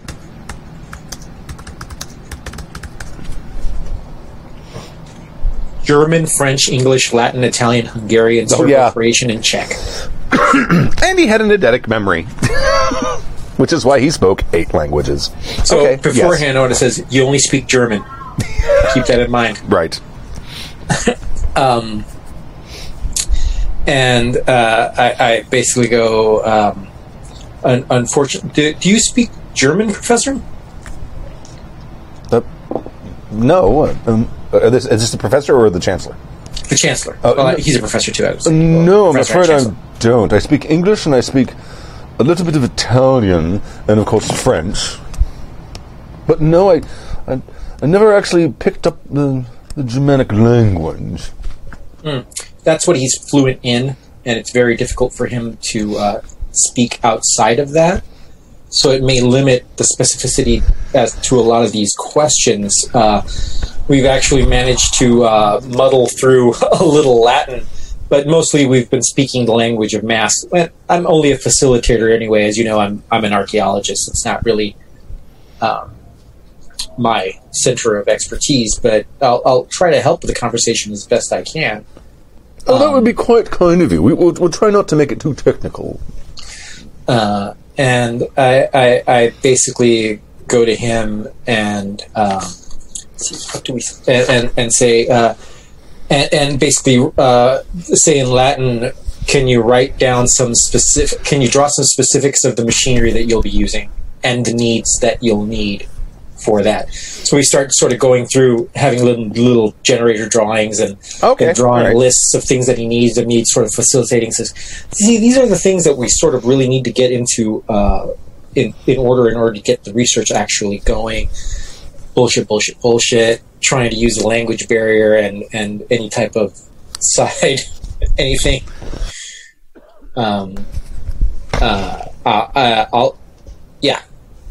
Okay. I'm just basically trying to grease the wheels here. Got it. All right. They ask a few questions. The chancellor seems a little when Tesla starts giving the specs for the generators he will need. The chancellor starts he's slightly taken aback. You can see that in his face. Chancellor? Now, I've proposed things to you in the past before, and I know that look. There's definitely some concerns. Let's see what we can set at ease. Well, the concern is budgetary. I mean, what exactly does this machine do? This machine is for an experiment that has to do with the attenuation of electric tension and ionic flow that will allow the transmission of direct electron connective energy from one source to the other through a pocket within the etheric atmosphere. So what we're talking about here is a transmission of energy and proving the physics behind the actual differentiation between the forces of gravity, the magnetic force, and of course the electron force that flows within the actual atom. He seems to be dealing with some things that have to do with quantum mechanics that are very new and seem to be revolutionary in the field. So in order to be able to prove these theories true and basically revolutionize the way that we look at power, it's some equipment that we are definitely going to need. He sort of looks over at Dr. Vasquez, who there are a lot of short-sighted men that were basically going against this research, and I assure you it seems fantastic, but in Britain, I actually saw some demonstrations of this, and I can tell you it's nothing less than jaw-dropping. Literally, you cannot believe the ramifications of what this brings. It is extremely important, not only to this nation, but the world as a whole, so that we may enjoy our lives and continue. All true, by the way. Well, I rolled a 90 for the good professor's science/mathematics skill. So that failed, of course, even though he's a very brilliant mathematician. And so he finds the whole thing absolutely fascinating and revolutionary. He actually he kind of nods back to the Chancellor, sort of giving him the sort of nonverbal thumbs up or non-manual thumbs up. I do understand that it's difficult for private organizations like this in order to be able to draw the resources that are needed to do this research. But I'm telling you right now, if we don't do this ourselves here now, no one else is going to do it, and the ramifications are dire.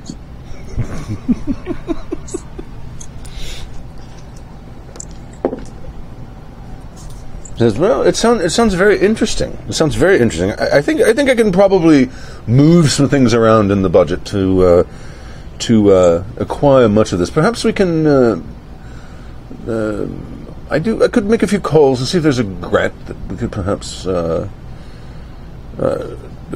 tap into. So yeah, I'm satisfied. Anything else from you, Dr. Vasquez? And Dr. Vasquez says, "Yes, I'd like to talk about his class load. Obviously, he's working on a very important subject, but to have a guest lecturer, it's nice if he gives lectures. And I would like to. It's too late for us to offer a class, and I don't know if the good professor would be capable of dealing with an entire class, but it would be nice if we could have him come into some of the advanced mathematics classes, perhaps a time or two during the semester, to give a guest lecture." I basically repeat that in Latin to him, and I sort of just give him a nod, and I just agree. Yeah. Well, you see, he also brought his graduate student assistant, Dimitri, Hello. who would be able to help with some of that workload on the side. But I have already spoken to the good doctor, and he is very interested in contributing as best he can to the university and giving out some lectures. But I think that what we had discussed were perhaps maybe working with the language arts people and him writing down a lecture, having them maybe translate it from his native language, and then perhaps either his lab assistant or I could help him with the lecture in and of itself for those who are not foreign speaking. But like I said, I am willing to dedicate a certain amount of my time in order to facilitate this. It seems that I've gotten involved in this without me really even wanting to be, but I'm in 100% now, so I'm fully committed. No, excellent. That sounds wonderful. I do have one more request. If you could convey this to the of course, whatever we can do. He reaches into his pocket and he pulls out a book. He says, Would Mr. Einstein be willing to autograph this for me?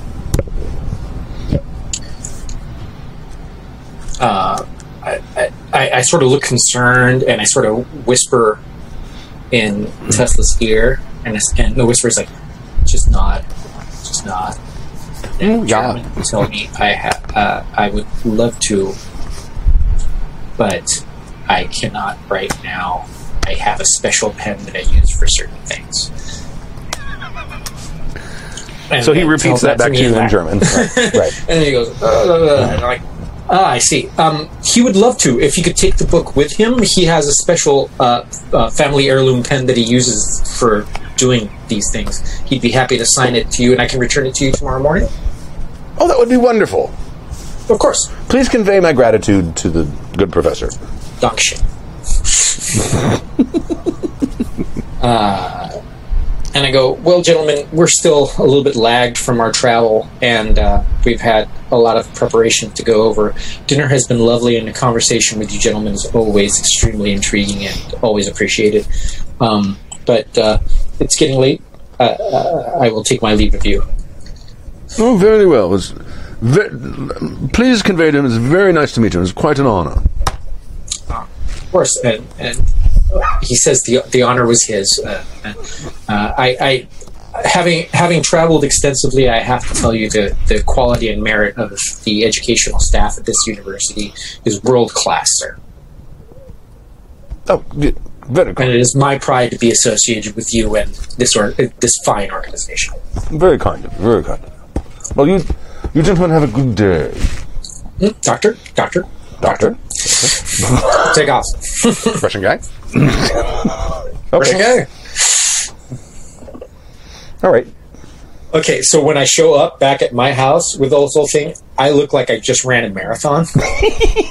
Flop sweat. It's like flop sweat. He just, as soon as he walked out of the thing, and just like heaved the sigh and just started shaking and sweating. He was just barely holding it together. And how he's like, he goes home. He grabs a bottle from a drawer, pours something out, and drinks it, and goes, "Oh, that was the most nerve-wracking experience I've had in a very long time." How did it go, Istor? Did they agree? They agreed. Seemed We've very managed positive. to talk them into it.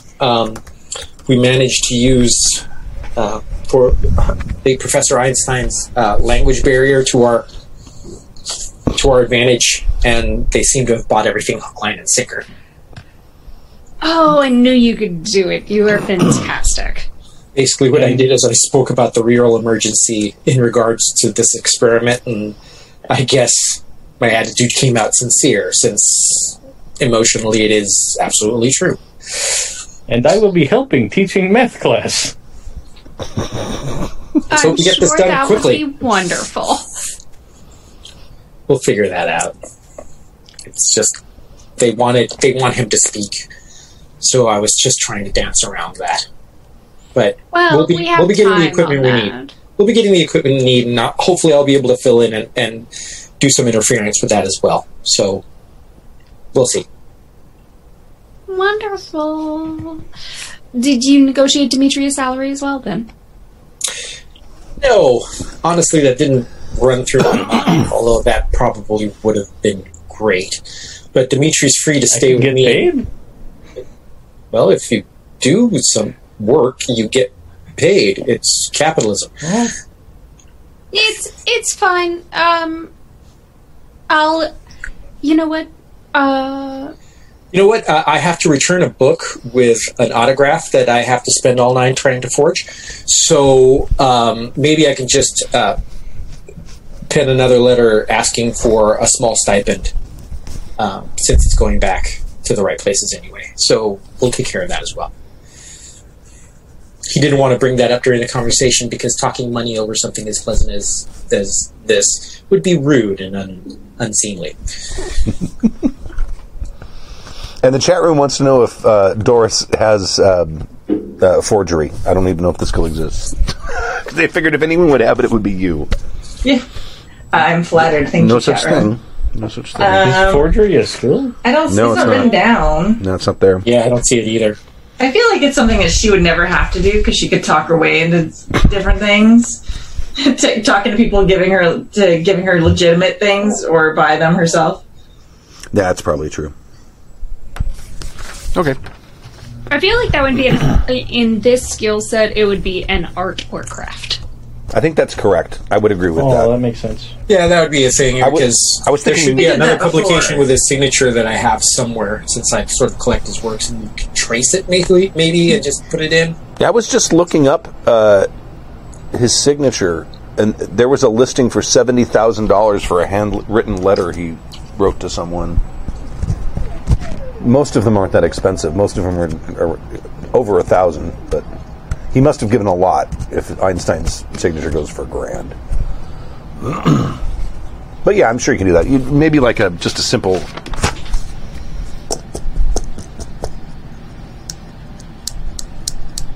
Wow, you could actually find examples of his signature online. That's they're amazing. there. Yeah.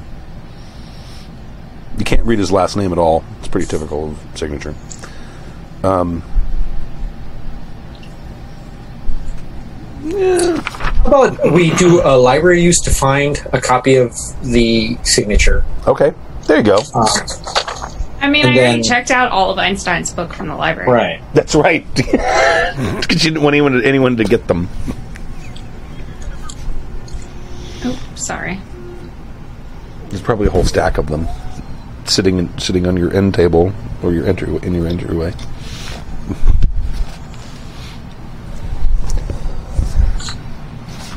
Do you have an art skill? Okay, that should be close. Sorry, there was like a fire truck or whatever going by. Do you have an art skill in painting that might help? Yeah, Camilla is. I mean, I do have an art skill in painting. There you go. I don't know that it'll help.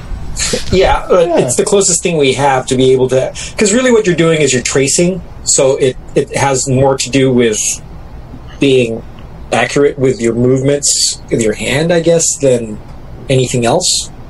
So I don't what know. you're saying is I should be able to roll my art craft painting skill with advantage. Yes. Yeah, absolutely what I'm saying. Does this game... Yes. See, it's been so long since we played. Does this game have that?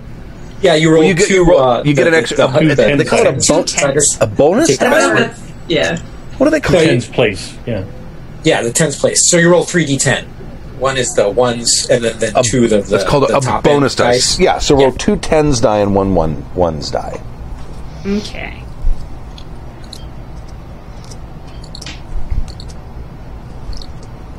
Ones and tens. Hey. Thank goodness for advantage. Yeah. Rolled a 26 under my 29. Oh, excellent. Okay. Alrighty. Unlike every other time I've attempted to paint something in this game. Okay, excellent. So you have a signature, and it looks pretty good. You're pretty happy with it. Hey, I mean, Jim if you- puts Pooja on the spot, but it works out.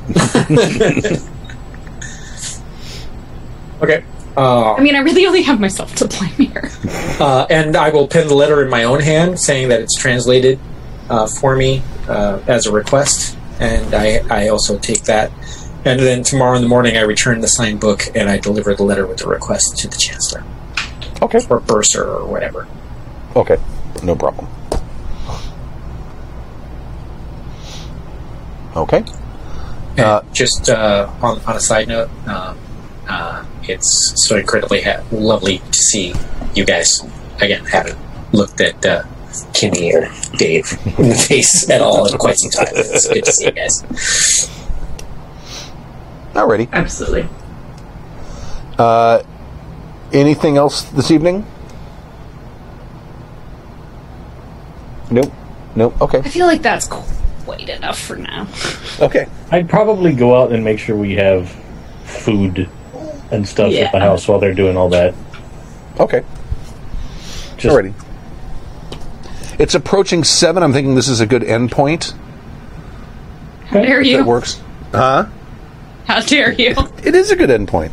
And we'll now we've got our toes wet again. I think we'll be a little more in the flow of it next time. Right, but I wanted to ask, just kind of for my own sake of game prep, because you guys are still, and the university is still kind of on hiatus. So once Tesla's set up, what do you think you guys are going to do?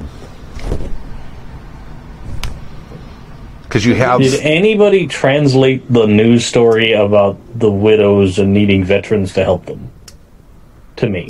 Because I don't read English. Oh, I would have told you, like, I would have read it out loud to you. Then I would probably push for us to head down there. And I would push to track down the rest of Abigail's cadre. Well, that gives me at least 2 branches. I like both of those things, actually. That gives me at least 2 branches to work on, which is much better than what I had before, which was I have no fucking clue. Yeah. So I think that, and just pushing for Tesla to be able to finish his machine.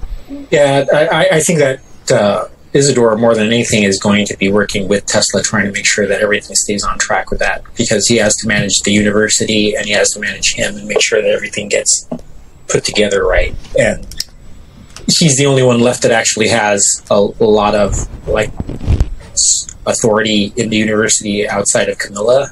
But you know, it's well, Camilla's you and I are you and I are the only ones that are really connected with the university. So we're the only ones that are really going to be able to have the position to actually facilitate any of this. So it's something that we really get to keep tabs on. And on top of that, we never know if Tesla himself is going to become another target if anybody finds out what the hell we're doing. Yeah. okay.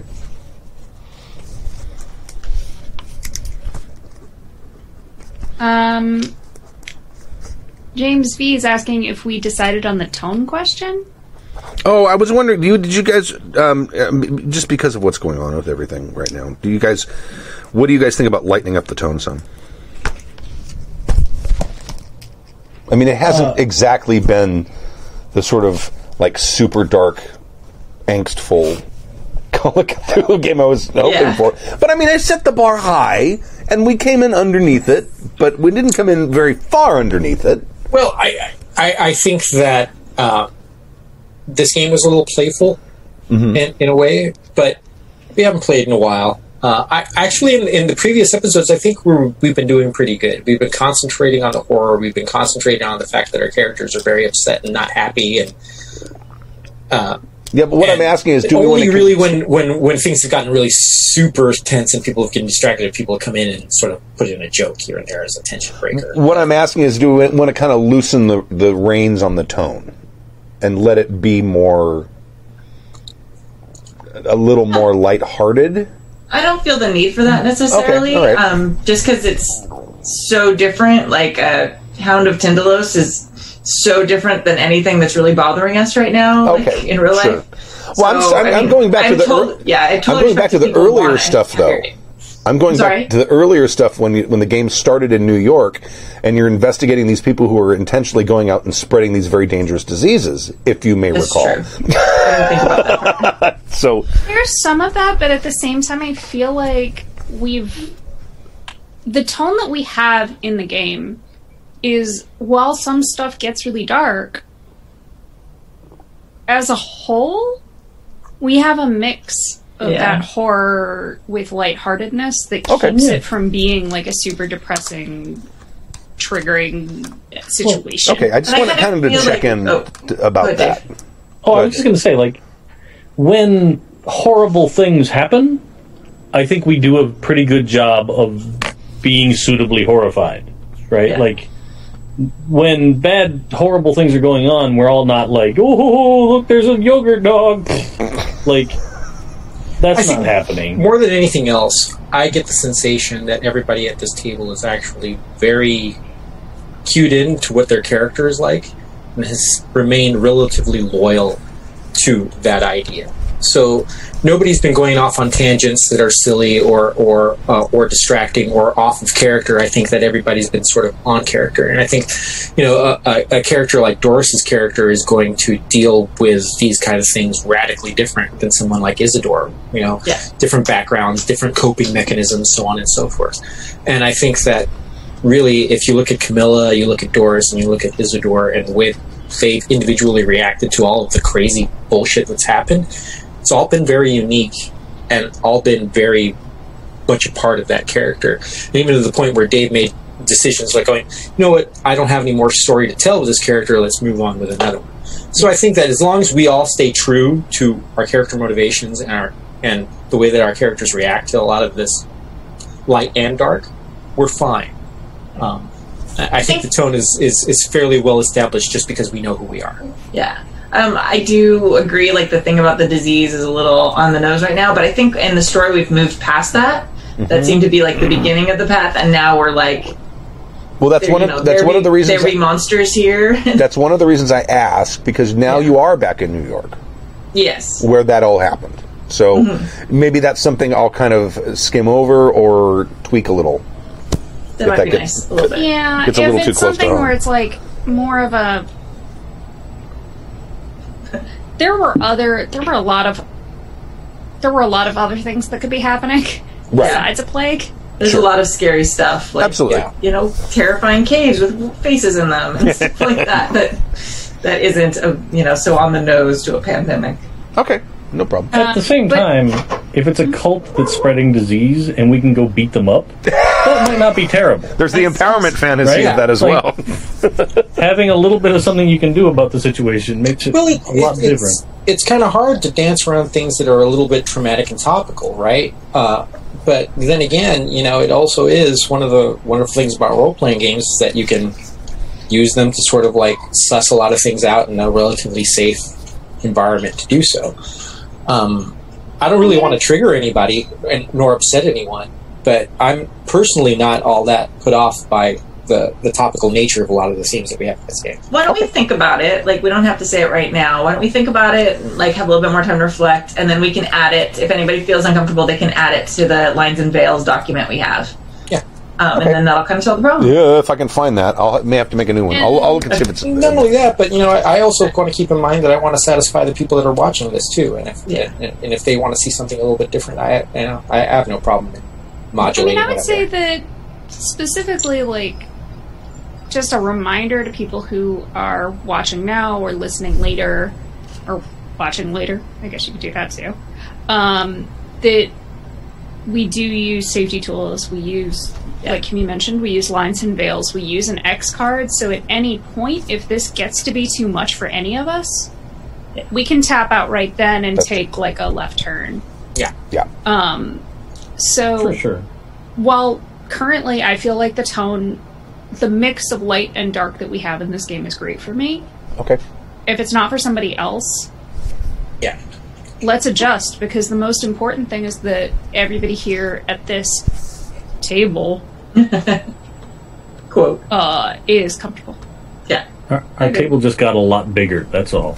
Many square miles. It's virtually huge. No more stealing Dave's beers, unfortunately.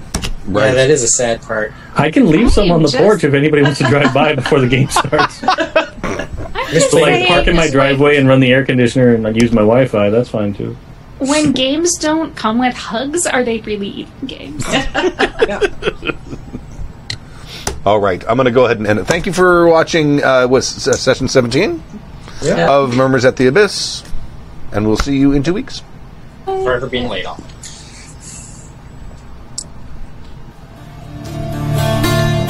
Along the shore, the cloud waves break, the twin suns sink behind the lake, and the shadows lengthen in Carcosa. Strange is the night where black stars rise, strange moons circle through the skies, much stranger still. The preceding program has been a presentation of the Angry Folk Media Empire.